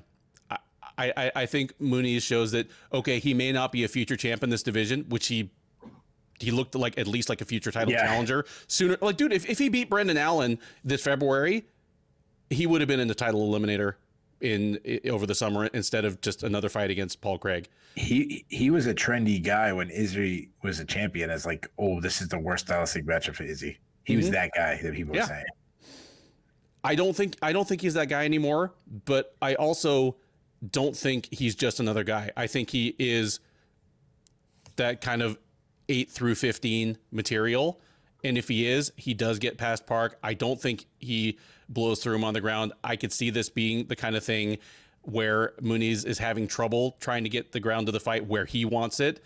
And we get some awkward exchanges on the feet where Muniz is getting put on the back foot by Park and just having trouble unloading kicks, unloading punches at his preferred range, but does get Park to the ground a few times. I think if they go to the ground, Muniz will be able to put Park in trouble. He might not be able to tap him. We might not have one of those rounds where he's just backpacking him for 4 minutes and tries 3 different rear naked chokes, but enough trouble to win rounds on the ground against Park. Give me Muniz to win a decision and spark at least a little interest in his upside as a contender, but he's not close to the title picture like he was at the beginning of this year. But give me Muniz in the decision. Big upset, I guess. Yeah, I'm actually surprised with that. I thought Muniz would be the favorite when you said that Park was, a big favorite. I'm just surprised just by based on the names of these guys. And, let me throw in one thing. Park's won 4 in a row, but Eric Anders, Joseph Holmes, Dennis Tululin, Albert Duraev. Muniz is a different look from all those guys. Absolutely, talent level aside, the way Muniz wins fights is different from what those guys do. Yeah, and just a level of competition. Yeah. Park has tapped out his last 3 opponents. If he taps out Muniz, I'm done with Muniz. Oh, I totally agree. Yeah. if he loses, depending on how, I might not be done with it. But if he gets tapped out, Muniz he's a massive middleweight. I mean, it seems like a kind of a trend on this card, but I mean, he's been matched with Uriah Hall, Brendan Allen, and Paul Craig, and he made all of them look small, which is crazy because all 3 of those are some of the biggest middleweights in history. I mean, man, Paul Craig's been majority of his career at light heavyweight. Yeah, he's a good athlete. I'm with you though. I don't know how I view him. You talked about Stephanie Egger as being inconsistent. Andre Muniz fits in that same category. I mean, he looked amazing against Uriah Hall and Jacare, but then, he definitely did not look the same way in other fights. I mean, his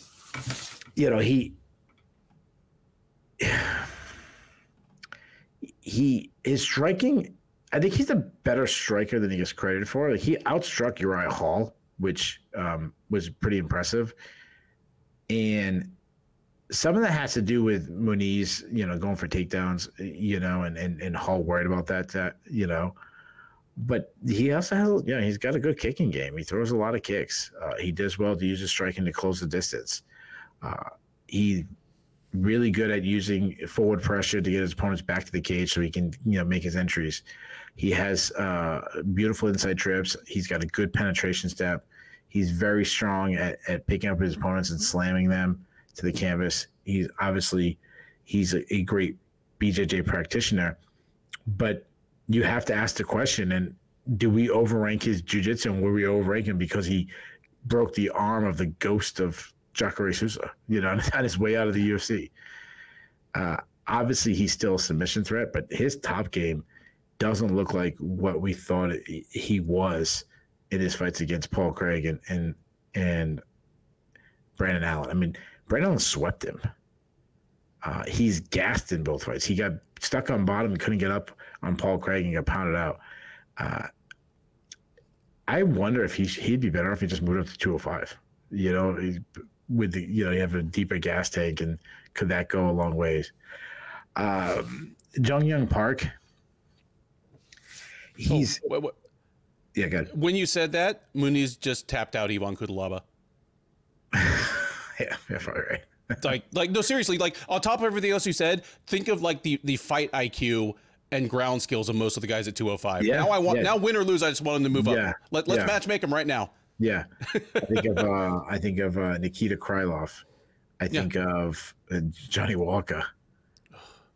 And hell, I mean, Ryan Spann never, like most talented fighter who finds himself in the worst positions in every fight at least once. Yeah, good point.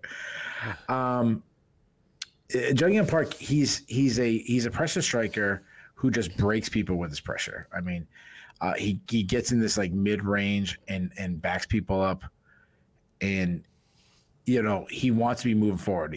He will back straight up himself when he's been pressured back instead of like sidestepping. But if he can be the one moving forward and forcing his opponent on his back foot, he likes to throw it on the pocket. He attacks with combinations. He just touches and doesn't really waste his energy until there's an opening, and that's when he unloads with a little bit more power. He's good at picking up his opponent's timing. He rips the body, hard calf kicks. He's really durable. I mean, he's going to eat a shot and walk through his opponents. Regardless, even if Muniz wins, Muniz is going to be in a war. Like that, I can guarantee. Like Park, even in a loss, he's going to give you a battle. Very solid wrestler. I mean, he's got 14 takedowns in the UFC career, which is very impressive. And also just like an underrated grappler. I mean, he's got a good top game, good ground and pound, good at secure position. His takedown defense, it's been inconsistent. It looked good in one fight and bad in another. But due to his size and strength, he's hard to hold down. If you take him down, he's going to work back up. He's a submission threat himself. He has 6 subs on his own record. 3 in a row coming into this fight. And you mentioned 3 in a row. So I'm really torn on this. I swear Muniz is the better fighter, like you said. He's definitely the more technical striker. He's better, ground threat. Even though, Park has 3 subs in a row, I still think Muniz is, tapping Joseph Holmes and Dennis Tululin. That's not even the ghost of Jacare. Yeah, exactly. That's like Jacare's hair clippings on the floor of the barbershop. Yeah. It's like subbing like Jacare's neighbor.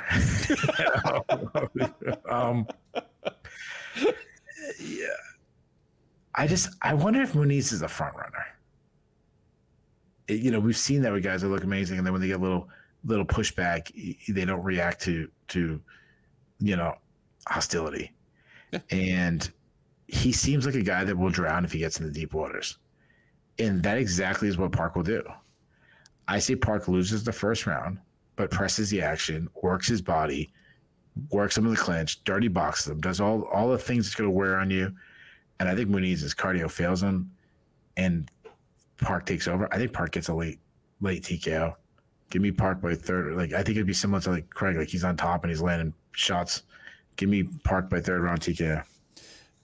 And for those watching the show, on this one, Keith is right and I am wrong. And it's funny. It's funny you say that because I thought I was like picking this like hot underdog pick, and then you drop that that Park's a big favorite. I was like, oh, dude, damn. Even everyone gave up on him. Even if this were 6 months ago, like if it were Muniz versus Paul Craig instead of, or I'd say Muniz against Park instead of Paul Craig back in July, just Muniz coming in off the Allan loss, I think he still would have been a -200 favorite over Park. People would have been like, oh yeah, Muniz is still a contender. Just, he ran into Brendan Allen. Yeah, you're mute. Sorry, yeah, he had bad, he got a loss, but everyone has losses like that. And he was actually doing well at Parsons. He had a big run in there until he hit a freaking wall. And Brendan Allen's really good. Yep. Paul Craig? He's Paul Craig. He's Paul Craig, but if Paul Craig is sitting on your chest, elbowing you in the face, that's not a good look. And you're right in that if Park wins this, the end probably looks like that. So there's a reason that we only brag about how well we do when we unanimously pick an upset. On this one, go with Keith. He's right. I don't know. We'll see. We head next to the lightweight division, where the UFC told Kelvin Gastelum to stay in town, go get a haircut, hit a tanning salon or something, and put on his Nasrat Haqparast uniform to take on Jamie Mullarkey. Haqparast, the 28-year-old Moroccan by way of Germany, now training out of Canada, is 15-5 overall. He's 7-4 in the UFC. He's on a 2-fight win streak. That's the good news. The bad news is that those 2 wins are stretched out over like a year and a half. He fought in September, taking a unanimous decision over Landon Quinones.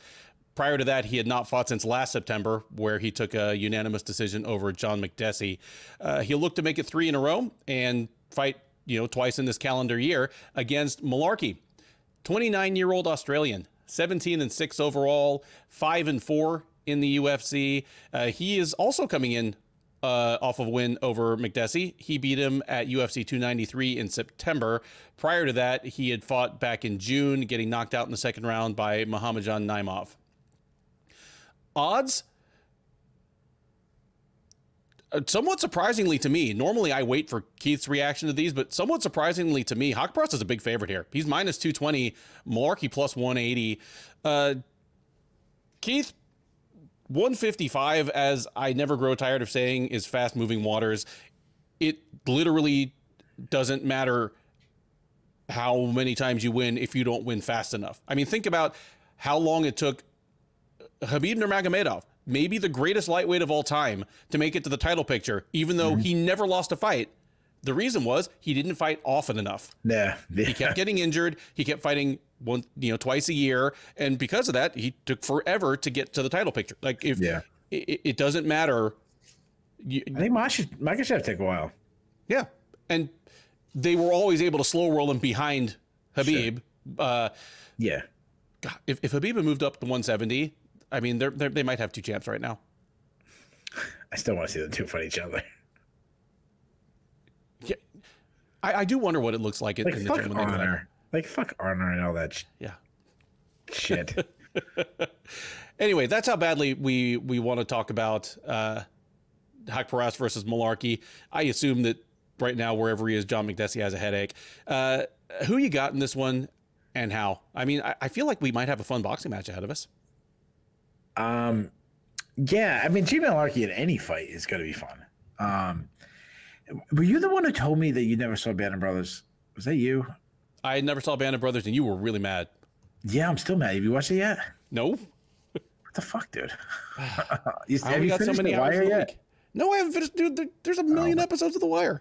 Oh, my God. I'm a failure. These guys, that's because you probably, you got some, indie, CD and you're listening to right now and trying to learn chords. Oh, man. Did you just say CD? We are going to get hammered in these comments. We are old as hell, man. Yeah, I know. I said CD. I should have said vinyl. Yeah. Okay. Yeah. Here, 2 things. Well, vinyl's cool now. Vinyl is cool now. I don't even own a record player, even though I am in multiple bands that sell vinyl to hipsters. And I waste my time playing video games. That's why I don't get to watch as much TV as I like. So I'm not nearly as cool as you might think I am. My son is awesome at video games. He plays Fortnite. I thought his fingers move like a mile a minute. I see him playing, and he's sniping people every second. I'm like, what the hell? It's terrifying. He's incredible. He's incredible how good he is. Yeah. Wait till you hear this. This is gonna surprise you. I own a record player, but that's not gonna surprise you. I own 2 record players. Ooh. One my niece's boyfriend gave me for like Christmas, and the other one I was at like a yard sale. It was like a really good deal, and I just bought it. And I'm like, yeah, I already have one, but like I'll give it to somebody, or I'll sell it at a yard sale for $5 more or something. And now I'm going to send you some vinyl. I have two. So, well, I'm not going to send you 2 copies of each one. You can carry them from one room to the other. But yeah, wait till you hear this. I have 2 record players. I have 1 record.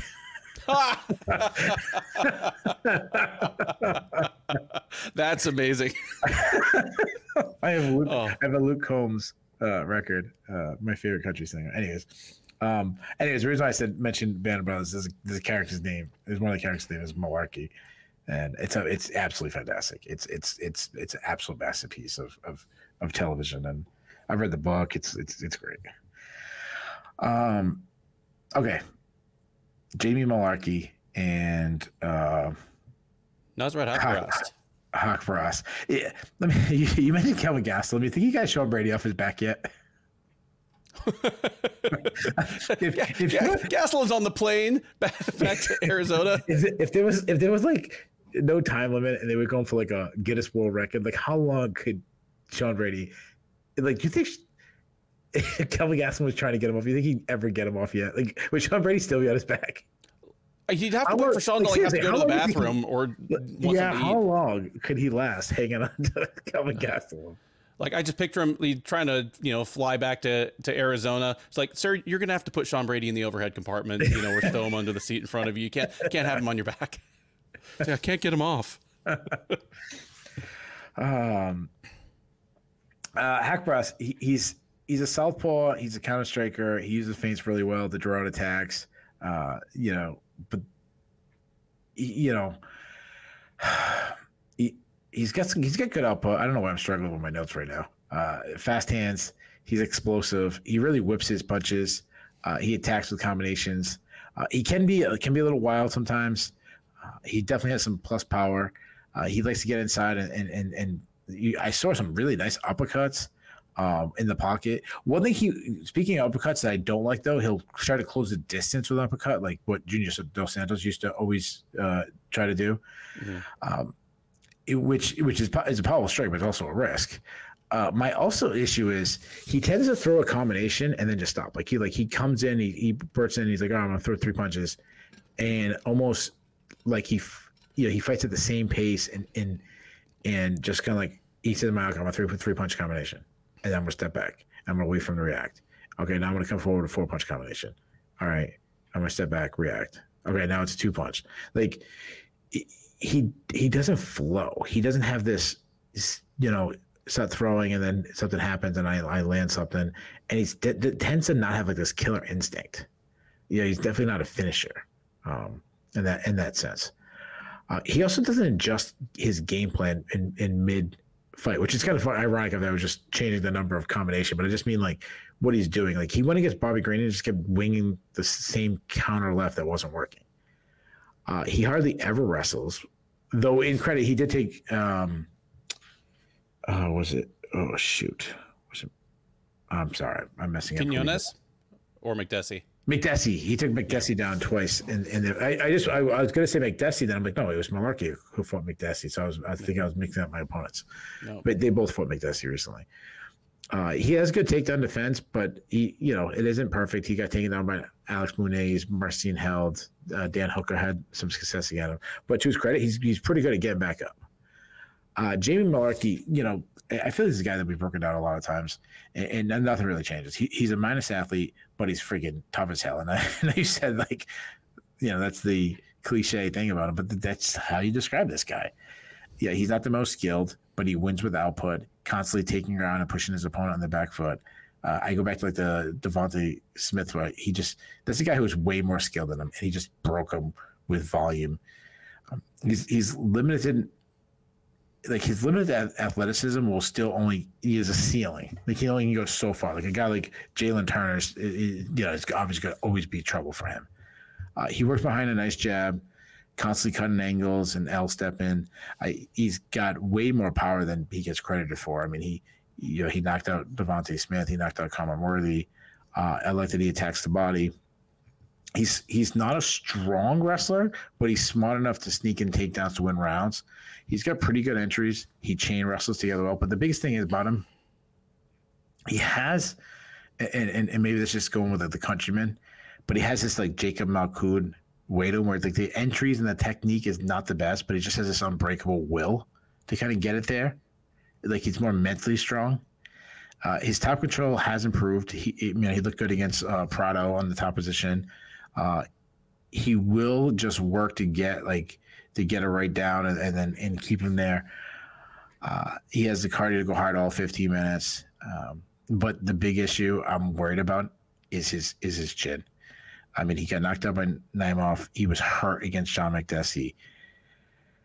I like Mullarkey. I mean, I love Mullarkey. Like, he's just my kind of guy. Like, I love like the underdog kind of overachiever. Oh, well, dude, you compare him to Jacob Malkoon, but if he was American, he'd be right in the slot next to Darren Elkins, Nate Landwehr. Yeah. Yeah. Different body type, but yeah. Yeah. The taller brother, skinnier brother. If it was like if they were making like a cartoon, well, like Darren Elkins gonna be short and stocky, and then the other one's gonna be tall. Yeah. They would always have to do that. He'd be perfect. I've always been worried about his style. Like I knew that there was a shelf life to that, and like how long would it last? It's like when I had this old Geo Prism that was just this freaking great car, and they had the stick shift, and it was like in the family forever. And then one day, it engine blew. That good dog that you love him, but one day you got to put him down, and that's how I feel about Mullarkey. Like, I just don't trust his chin anymore. I think he makes it a fight. I think he has moments. I think he'll make it all 15 minutes, but I think Haqparast will land the biggest shots, hurt him enough to win the rounds. Give me Haqparast by decision.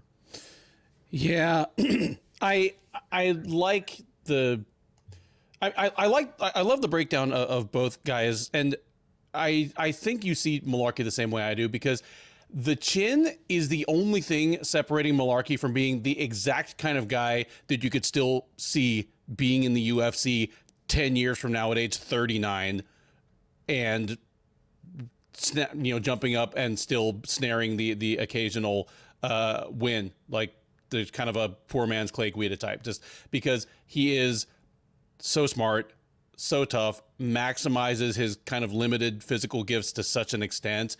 But yeah, the one thing that will prevent you from making it into that category is the chin, and fighters with big power have hurt him. And McDessie, for as kind of limited and on the tail end of his own career as he is, he's always been a pretty hard hitter.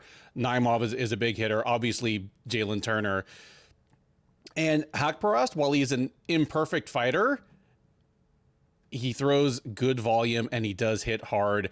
And I'm with you. It kind of comes down to that. Even if he can't put Mullarkey out, he will land the bigger shots. This could be one of those fights where the punch stats make it look like Mullarkey is outlanding Haqparast, but there's no question who won the rounds. I'm not picking the knockout here either, but I'm picking Haqparast to do enough damage in a really fun fight to win at least 2 out of 3 rounds. Haqparast by decision, and this one a sneaky fight of the night contender. All right, we are back after Jamie Mullarkey's owners just took him back outside, back behind the corn crib, and shot him, put him out of his misery. Sorry, old Yeller.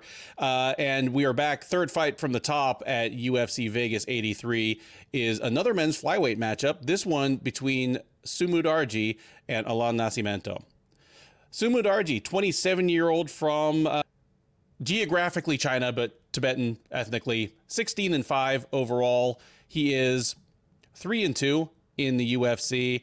He lost his last time out. It's all the way back last July. Got choked to sleep by Matt Schnell in the second round. Prior to that, he had been on a 3-fight win streak, so he'll look to build back some of that momentum against Nascimento. Nascimento, 32-year-old Brazilian, is 20-6 overall. He is 2-1 since joining the UFC out of the first season of The Ultimate Fighter Brazil. He's on a 2-fight win streak. That's the good news. The bad news is that those 2 fights represent him fighting once a year for the last 2 years. He fought most recently all the way back in January at UFC Fight Night, Strickland versus Imavov, where he choked out Carlos Hernandez in the first round. So he'll look to make it 3 in a row and fight twice in the calendar year for the first time in his UFC run. He is a comfortable favorite. He's minus 300, Mudaerji plus 240.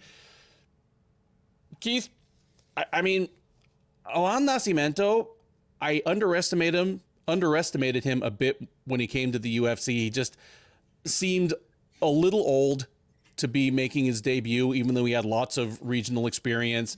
And his regional experience, primarily in Brazil, all of that, and then his loss on the Contender Series Brazil, and then, his brief appearance in whichever Ryzen tournament he was in, just made me think, yeah, he's going to, win 1, lose 3, and flame out. He's not long for the division.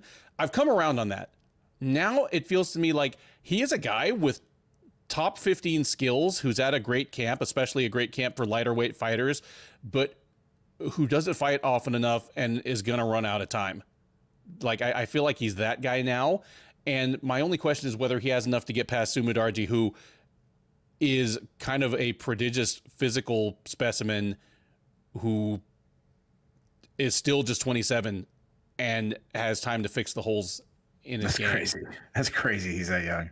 Yeah, he's 27 and he's been out for over 18 months, I think. I mean, I think he was like 25 the last time he fought. And he's one of those guys, a lot of fighters, and you may notice this if you have followed the UFC long enough, a lot of these Chinese fighters coming up on undercards, they have a ton of fights for how old they are. And it's because China's, I'm going to get killed for saying this, but a lot of China's regional promotions like WLF and JCK, they're like puppy mills. They have a super busy schedule with huge cards, and they're just smashing literally 17, 18, 19-year-old fighters up against one another and just letting the cream rise. It's very brutal and Darwinian way to figure out who can fight and who can't. And it's why you end up with a lot of Chinese fighters debuting in the UFC, and you're like, wow, this guy's 23 years old and his record is 22-3. But then you have to watch the tape to figure out whether they can actually fight or not. And even if they can, they may have outlandish amounts of tread off the tires from fighting so often. Su Mudaerji made it to the UFC pretty quickly and pretty intact. He should have tons of upside. He has a body type that is difficult to prepare for at 125. He's absolutely huge, massive reach, does use it well to his advantage. Lots of kicks, long punches. We'll try like spinning kicks and stuff. When he's given room to work, he's been pretty, I wouldn't say breathtaking, but at least very impressive on offense. But he went on that 3-fight win streak. Andre Sukumtat and Malcolm Gordon are basically the lowest level UFC flyweights you can get matched up against. When he's run into guys that are not dazzled by his whirlwind offense and can take care of themselves on the ground, he's gotten run over on the ground. Louis Smolka he was never super, super great. And by 2018, he was down on the downslope, but he tapped out Su Mudaerji, made it look easy. Matt Schnell made Su Mudaerji look like he didn't belong in the cage with him. And again, Matt Schnell is a top 10 talent when he's healthy. But Allan Nascimento is exactly the kind of guy that can expose that. If Nascimento is not suddenly old after the Hernandez fight. I mean, he's a guy that actually, has good power. He himself is very big and like a physical brute, strong guy, pretty good at getting fights to the ground. Like I don't call him a wrestler, but he's just a guy that's good at getting the fight to the ground. And again, someone like Su Mudaerji, who's super tall, all legs, tons of kicks. I think Nascimento's going to be able to get him to the ground. I think he does that, softens him up with ground and pound and taps him out. I'm going to say it happens. And I'm going to say it happens in the first round because on top of everything else, Su Mudaerji is coming into this fight after a long layoff. If there's any kind of rust, a guy as aggressive as Nascimento may just take it to him right off the bat and have him on the ground and reeling before he's even he's even warmed up. So give me Nascimento by a dominant looking first round submission. Wow. Man, this is a good fight. I'm definitely intrigued by the winner of this fight based on, Nascimento's well-roundedness and Su Mudaerji's. I mean, obviously the skills he had, but also his youth, I think it's one of the best fights on the card. Su Mudaerji, southpaw, really good striker, moves well, has this like Taekwondo style where he gets in and gets out and, landing strikes, quick hands, crisp jab. His straight left is like a piston. I mean, he couldn't miss against Machnell, even though it didn't end well, but started well. He is good at beating his opponents to the point of attack. He's got plus power. He's not even in his like power ages yet. He smashed Malcolm Gordon, knocked him out, showed his power in that. Really good kicking game. Kicks to all areas of the body. He loves that Stephen Thompson hook kick. Landed some nice elbows inside Machnell when they were in the clinch. Good at framing and landing shots. Not a great wrestler, but he can hit a takedown or two. Some mean ground and pound on top. You got to worry about his submission defense, though. I mean, he's been subbed 5 times already, including Snell in that fight. Nascimento, I like this guy too, man. Long, lengthy. He's a kickboxer, technically sound, clean 1-2s down the pipe. Really good, like tall man's power. Really good kicking game, kicks everywhere. Strong clinch game, good at framing and landing elbows. Really, really mean knees inside. As I said that, I kind of almost described both of them. They're very similar, other than their frames. He can wrestle, though. You mentioned it. He's good at shooting it at his opponents. When he's good at shooting it at them when they try to close the distance on him. So he either wants to work from range outside with his long ranger kicks, or when they try to close the distance, he's good at meeting that they're timing it and driving through and taking them down. Though I wouldn't, he's not a wrestler in that sense, but he's pretty crafty there. He's a strong grappler though. He uses his long limbs well, very flexible. He has 15 submission wins. He can get subs from every position. He's very active off his back, keeps his hips constantly moving, loves subs off his back, easy to get in triangles, with his long legs. He will go for leg locks, heel hooks. The one thing I don't like about him is he doesn't really look for sweeps. As far as prediction, this is a really fantastic matchup. Both guys are dangerous on the feet, but Nascimento's also dangerous on the ground. So give me the guy that has 2 avenues for victory instead of the guy that really only has 1 avenue for victory. Add on top of that Su Mudaerji has been subbed a bunch of times in the past, and Nascimento is probably the most dangerous grappler he has faced. I'm with you. I say Nascimento catches him. I say he does in the second round. Nascimento by his second round submission. That brings us to the co-main event of UFC Fight Night 233, a light heavyweight contest between Anthony Smith and Khalil Rountree. Smith, the 35-year-old Nebraskan, is 37-18 overall.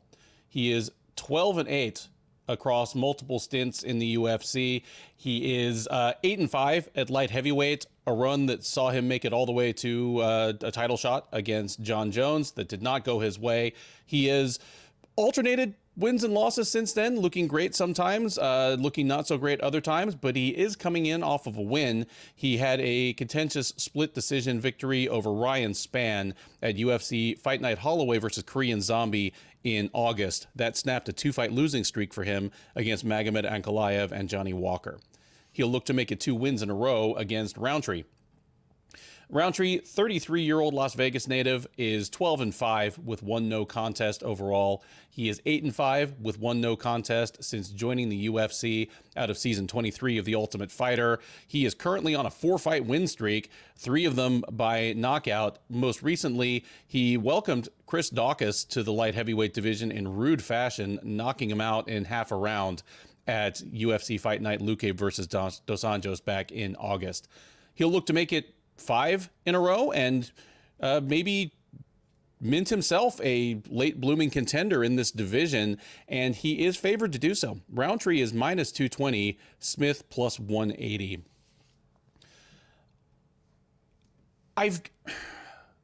We've talked about a couple fighters on this card that I am terrible at picking their fights. Smith, I mean, the scouting report on Smith has not changed much since he kind of evolved into his final form in the UFC. Like, once he moved up to 205, it's there. He's offensively extremely potent fighter. He's a tall, lanky Muay Thai style kickboxer with surprisingly good power in all 8 points. I mean, you see the tail of the tape on him, 6'4", 205. You're like, oh, yeah, he's a huge light heavyweight. He's not. He used to be a welterweight. The guy's got 2 fights with Josh Neer, of all people. He's filled out somewhat, but when you see him in the cage against John Jones, Ryan Spann, Johnny Walker, you're like, okay, Smith he's a small, big light heavyweight. And Finn is the heavyweight champion of the world, the small next to Johnny Walker. Yeah. Like Smith, does not have the same type of frame, but he has long arms and legs and uses that to his advantage. He's nasty in the clinch. He is, for a guy that probably wouldn't describe himself as a grappler, he's a very dangerous submission threat on the ground. He's tapping people out off his back. He's nasty from top position when he ends up there, which isn't as often as you would think, just because by preference, if he's in top position, he'd rather stand back up. But he's a good grappler, not a great wrestler. I mean, he never was. And as he's moved up into a division where he's just taking on bigger and bigger and stronger people, he tends to be the weaker defensive wrestler in most of his fights. What's changed? I mean, everything sort of came together for him when he finally stopped cutting outrageous amounts of weight. But the question now is durability. He's taken, in his losses at 205, he's taken some of the worst beatings in the history of high-level MMA. Like his loss to Glover Teixeira a couple of years ago was, it was the beatdown of the year for that year, and it was, one of the worst I can think of in that high stakes a fight in MMA history. Even in victory, he's gotten hurt. Like, the guy just has an incredible amount of tread off the tires. He is, back when he was just another guy in Strikeforce, he's the last guy I would have expected, to make it to a UFC title shot, or even to still be fighting at a high level at this point. I would have assumed that he'd be taking really depressing fights back in Nebraska and Iowa and just, cashing $5,000 checks. But no, instead, as Keith kind of pointed out during the intro, he's won 1 fight narrowly after losing 2 in a row, but he might still be the guy who's closest to a title shot on this card just because, he's popular, he's exciting, and he's been there before.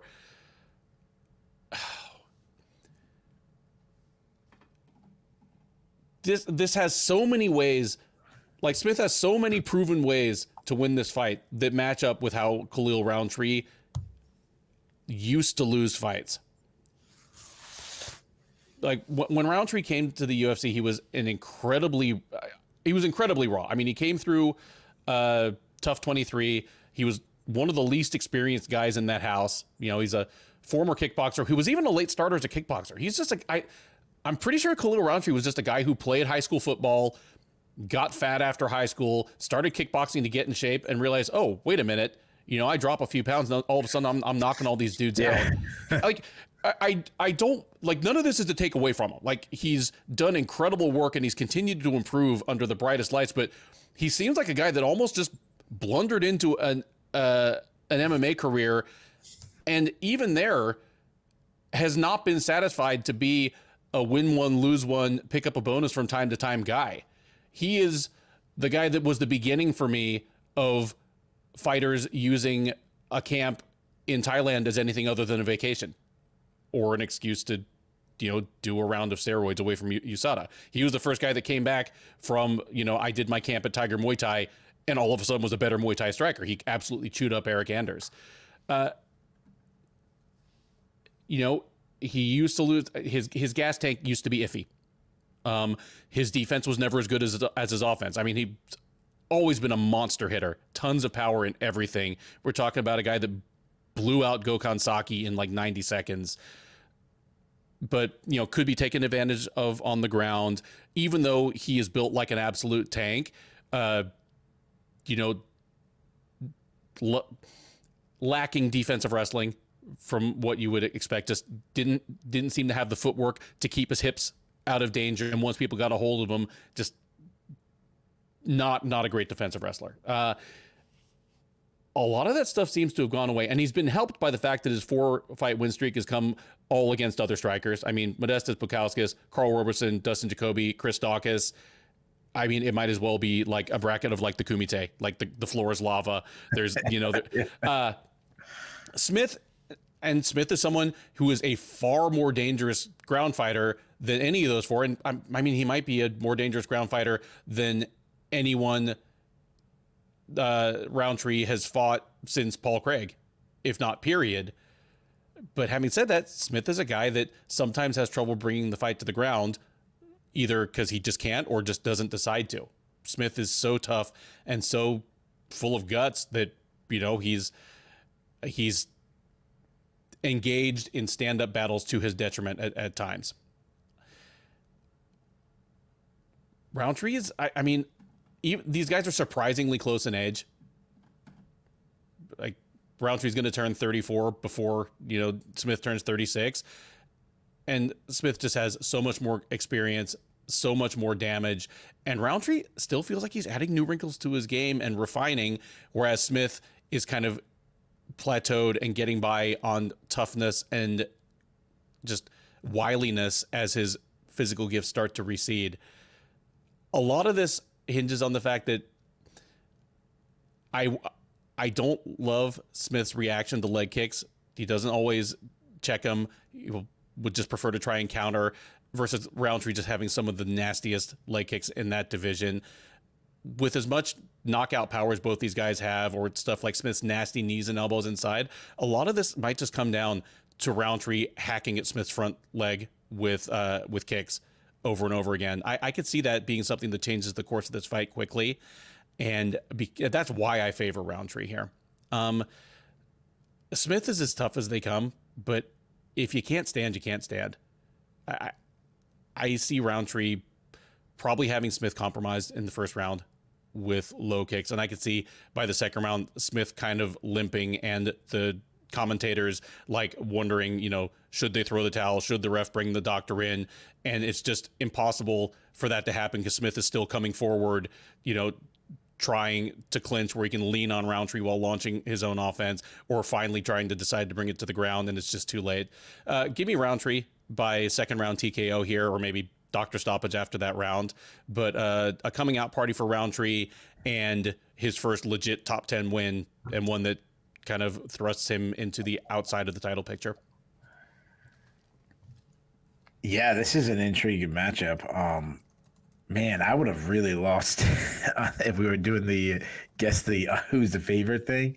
Not that I think Rountree being the favorite.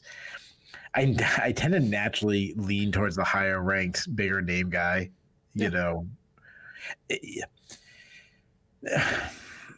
I'm just surprised. Like 2 fights in a row, that I'm just surprised. No, sometimes like I understand that the unranked guy who's on a roll, when things are. I was just surprised by that. Smith, he's not a great athlete. He's never been a great athlete. He's true like overachiever, but he's a true veteran. I mean, the guy's crafty, he's savvy, he's tough. Technically sound kickboxer with good output, crisp boxing. He attacks with combinations. A lot of variety in his attacks. Not a huge puncher, power puncher, I should say. He's not a big cracker. He's more of a volume guy and, or more of a point guy. But a lot of kicks, teep kicks are the best part of his game. He has some defensive issues, though, and he's taking ungodly amount of damage. I mean, some of the fights off the top of my head, I think, Glover Teixeira fight, the Johnny Walker fight, the Ankalaev fight, the John Jones fight. I mean, these, I'm sure there's probably a couple other I'm not thinking of. But dude, he beat Ryan Spann, but Spann thrashed him in the second round.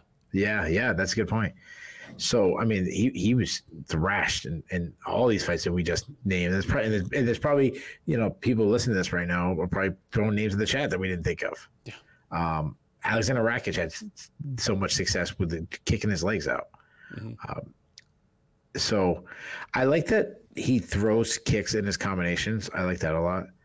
It also helps him get some takedowns. He will sneak in a takedown, but he's more of a grappler than a wrestler. But he's a pretty good grappler. Like, he's solid. He's submission threat. He has 15 subs on his record. A lot of it has to do with just overall volume of matches he's had.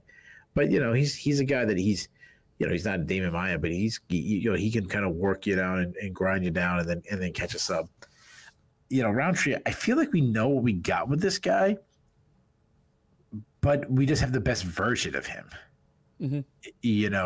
Or the upgraded, or it feels he seems like that gadget you had, and you're like, man, how come this doesn't work? I wish they would fix this, and then they did, and now the gadget is pretty dope, and that's how I feel like Rountree. Like, he's very athletic, he's an explosive southpaw, he's light on his feet, fast hands, massive power. I mean, he throws some of the scariest whipping power shots I've ever seen. I mean, I love his straight left. I mean, it's absolutely deadly.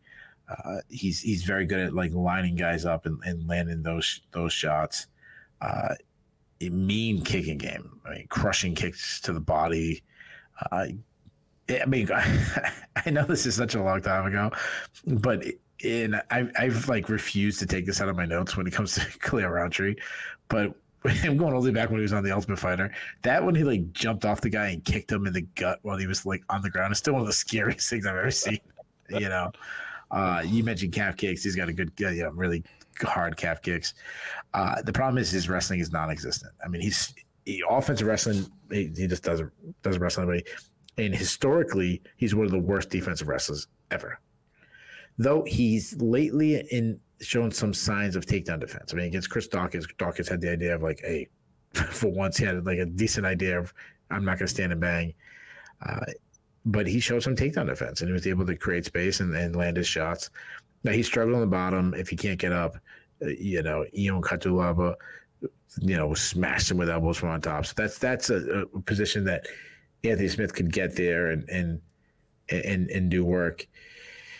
Smith is the better overall fighter. He could easily close the distance, smash Rountree on the ground, do one of those you all forgot how could I be the underdog kind of situation. But Khalil Rountree is just so dynamic in one area of the game that he's always that threat against anybody. He really is. I mean, you put Khalil Rountree against anybody in the division, he's got that shot to win. Mm-hmm. If Khalil Rountree is the UFC champion one day, I will be surprised because the road to the title is actually tougher than the title matchup. Yeah. If he somehow, it's one of these perfect scenarios, he's on the card and the main event falls through the night before, and it's kind of one of these Ally Quinta, suddenly he went from the prelims to the main event. He actually could win that fight. Yeah. So this is tough, man, because my brain is saying you really got to take Khalil Rountree. You got to trust Khalil Rountree. And I'm saying, you know what, hell with it. I don't trust Smith's chin, and Rountree can crack. I think Rountree's finally going to have that big moment that he's been waiting for his whole career. I think he's going to get a big name, and I think he's going to get himself in the rankings. Give me Rountree by first round knockout. With that, we come to the main event of UFC Fight Night 233, a men's bantamweight contest between Song Yadong and Chris Gutierrez. Song, the 26-year-old from China, is 20-7-1 with one no contest overall. He is 9-2-1 in the UFC. He won his last time out, knocked out Ricky Simon in the 5th round in the headliner of UFC on ESPN 45 back in April. That allowed him to bounce back from a rather bloody mauling at the hands of Corey Sandhagen last September in the headliner of UFC Fight Night 210. He will look to make it 2 in a row, get back on track as a rising contender in the division at the expense of Gutierrez, who seems to have sort of come out of nowhere as a dark horse contender himself. 32-year-old Dallas native fighting out of Denver is 25-2 overall. He is 8-2-1 in the UFC. He won his last time out. He fought back in October, taking a unanimous decision over Allan Nascimento. That allowed him to bounce back from his unanimous decision loss to Pedro Muniz back in April. Keith, who's the favorite?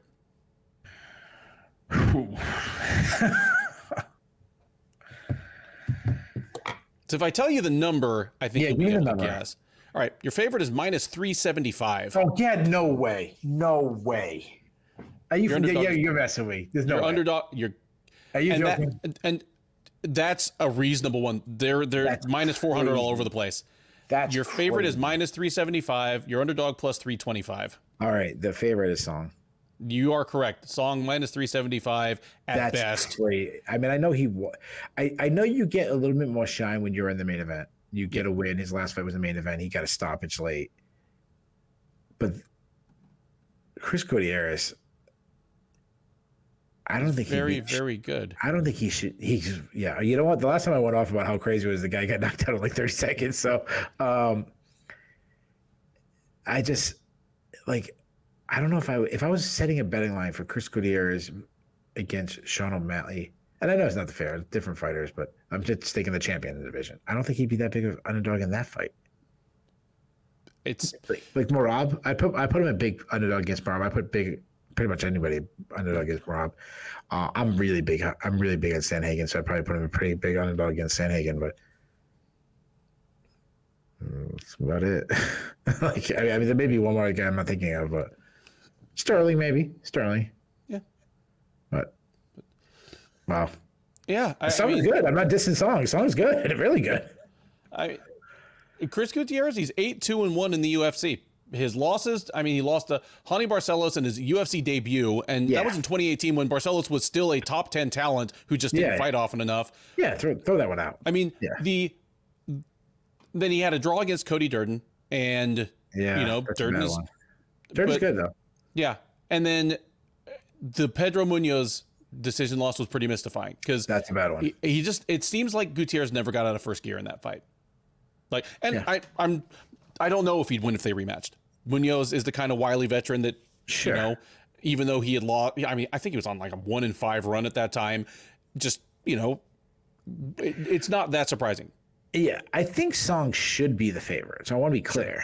Like if I was setting a line, but I was waiting for you to say like negative 150, negative 160. Yeah, Song, he's younger. He's probably a little bit bigger. He's fought higher level competition. Sure. Yeah, that's what I'm saying. All the things are in favor of him. He's coming off the main event. Yeah. Gutierrez has beaten, Dana Batkari and Allan Nascimento pretty easily. So maybe he's just due to lose to a Chinese fighter finally. Yeah. Those are good. Those are good wins. They are. Especially Allan Nascimento. That's a good win. Yeah, I think Gutierrez gets underestimated again. One, because he took a bad loss right off the bat. That immediately puts you in one bucket. Sure. And then personality-wise, he's kind of nondescript. He's just a well-spoken guy. But even I, a couple of years ago, wasn't dead sure he was from Texas. It's like I know he's American, but if they said he's from Chicago or California, he's from Dallas. One, that's what you get for leaving Texas to train. Chris. But Yeah, it almost seems like that fight should have been in like last week's card. yeah, and Especially considering you had all the fights you had last week. Like you could have threw Font and Figueiredo in the main event this one. Hey, Gutierrez spent more time on my screen last night than like some of the main card fighters did, because of course it was cancer week as well. But I mean, like being it's Texas fight, you could have had Song and Gutierrez. I mean, I know it's a 5 round versus 3 rounds, but put him in. And I know this was supposed to be in Asia, and those things happened, but.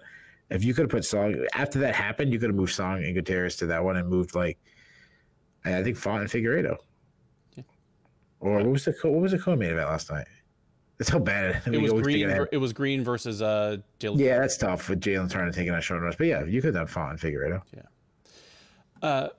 I mean, having said that, after all he's been through, and again, Song Yadong, this is going to be his 13th UFC fight. He is still just 26 years old, and he just turned 26. I think he turned 26 yesterday. Yeah, that's crazy. Like, he is so young, and he's the rare kind of prospect that he's basically been at the same camp forever. Like, he moved to Team Alpha Male shortly after he arrived in the UFC. He's been there forever. Has performed up to what you expected? Has he underperformed? Were you not that high on him? If you're a backer of Song Yadong, you're not disappointed. I mean, he fights in arguably the toughest division in MMA, and he's beaten some really good guys, and he's been in some, even the losses are not bad losses. Dude, he has a win over Marlon Vera, who might be your next champ. And granted, it was outside the division where they both compete, but is there a betting line on that yet? On O'Malley versus I'm sure there has to be, right? Yeah, O'Malley here. I won't remember when we break down that fight. Who's the favorite? You know what? I'm gonna find out.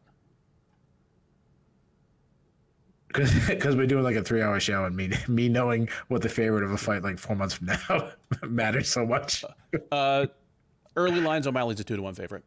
Oh, that he to a guy he lost to already. Okay, yeah. And hasn't shown an ability to block calf kicks. So I don't know. I didn't shut up about lines. What do I know? Yeah. This fight. This is. I'm. You know what? Well, I do think it would have made more sense to have Gutierrez in Texas. I am glad that these guys are getting the shine. Like, they deserve a big fight. Song Yadong, I mean, he's had main events. It's good to see Gutierrez, who's a guy who's just been putting the work in, getting better, beating better guys each time out. It's good for him to get a main event. Yeah. Song Yadong, he's a high volume striker, really really good striker, technically sound. His boxing is crisp. He's got fast hands, very very fast hands. Like, I think he's got some of the fastest hands in the division. Very accurate, not a lot of tells, good power. And you mentioned at 25, like, you got that like man strength yet. Beautiful jab. I love that he follows with combinations. For some reason I wrote really good power again.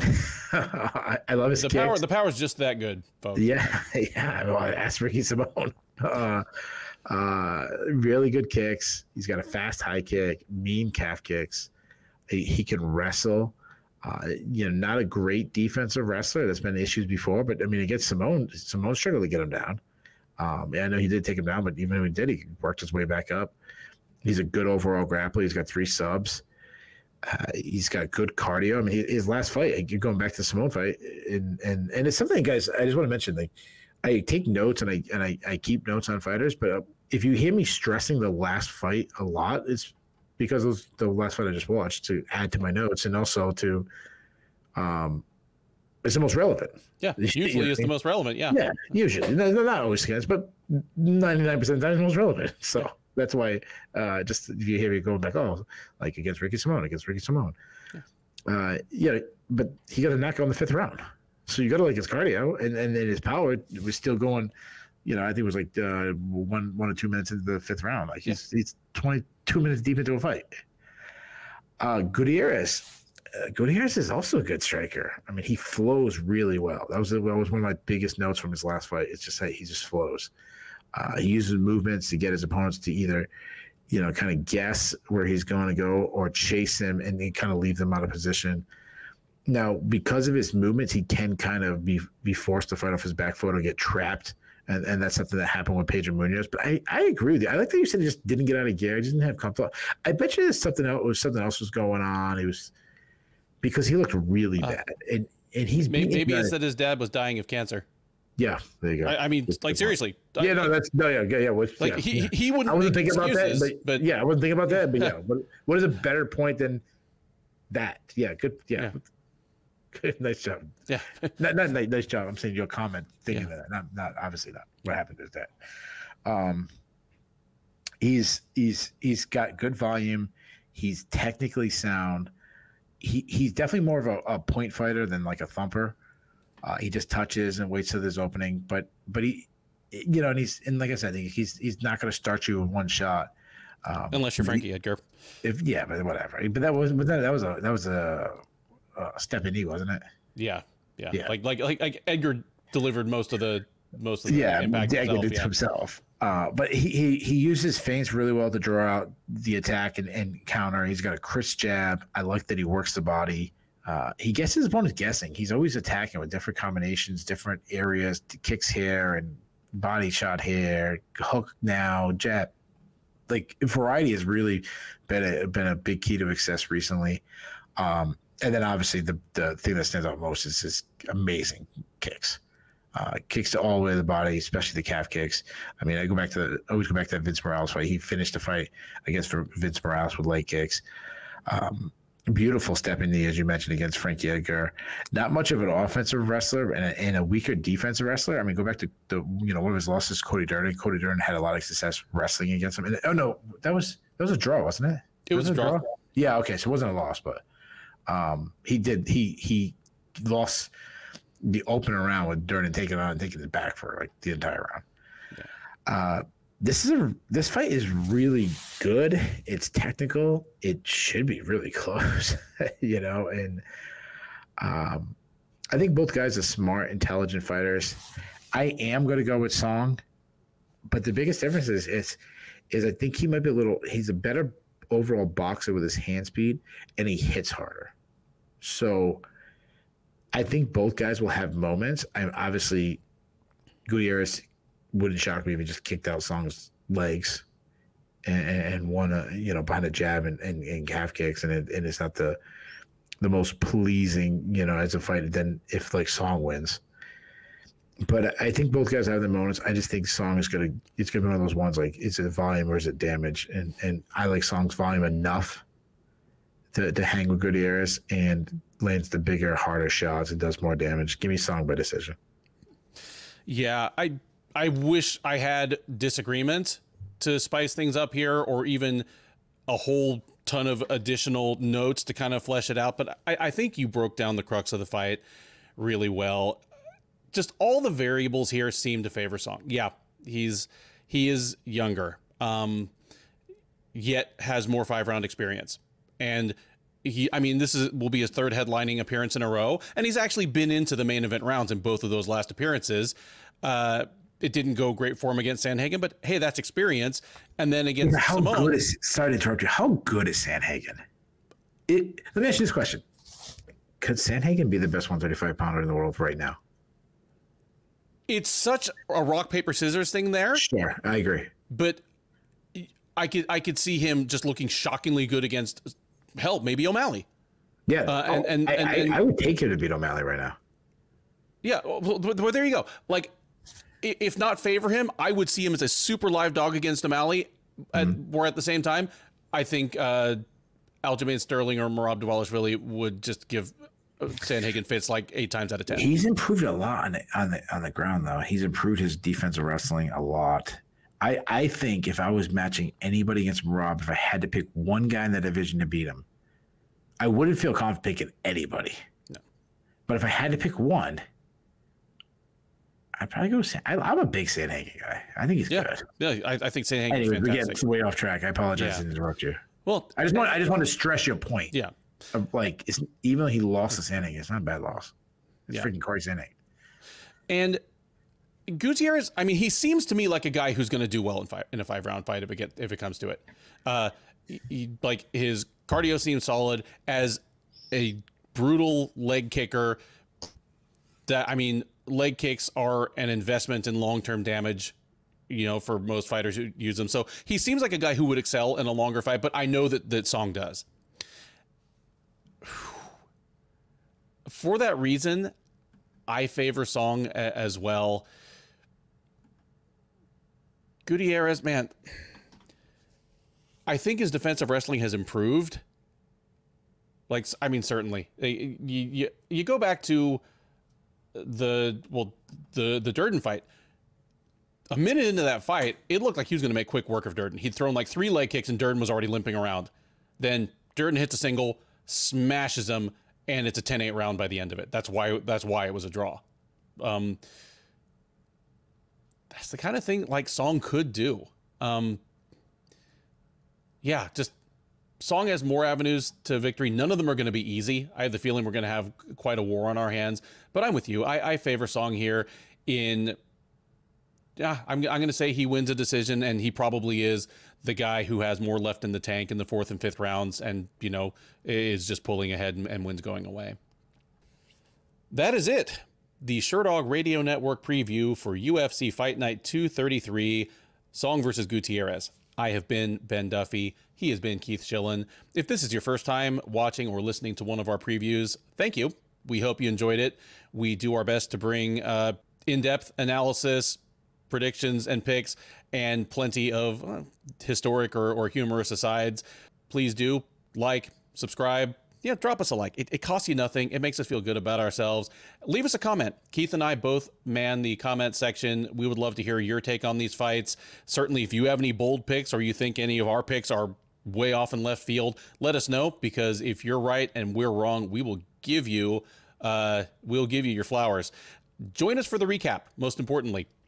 We are live on the Sherdog YouTube page about 10 minutes after the main event. We'll talk about all 12 of these fights in reverse order from the main event on down to that very first prelim, talking about what was good, what was bad, what was surprising, what was controversial. There's always something. Talking about what's next for some of the notable winners as well as losers, and talking with you, because the live chat is open that whole time. So we're taking your questions, your comments, and your hot takes in real time. We have a growing community of friends that hang out with us after the fights, and we would love for you to be part of it. Between now and then, thank you once again for listening. Enjoy the rest of your week, and by all means, enjoy these fights.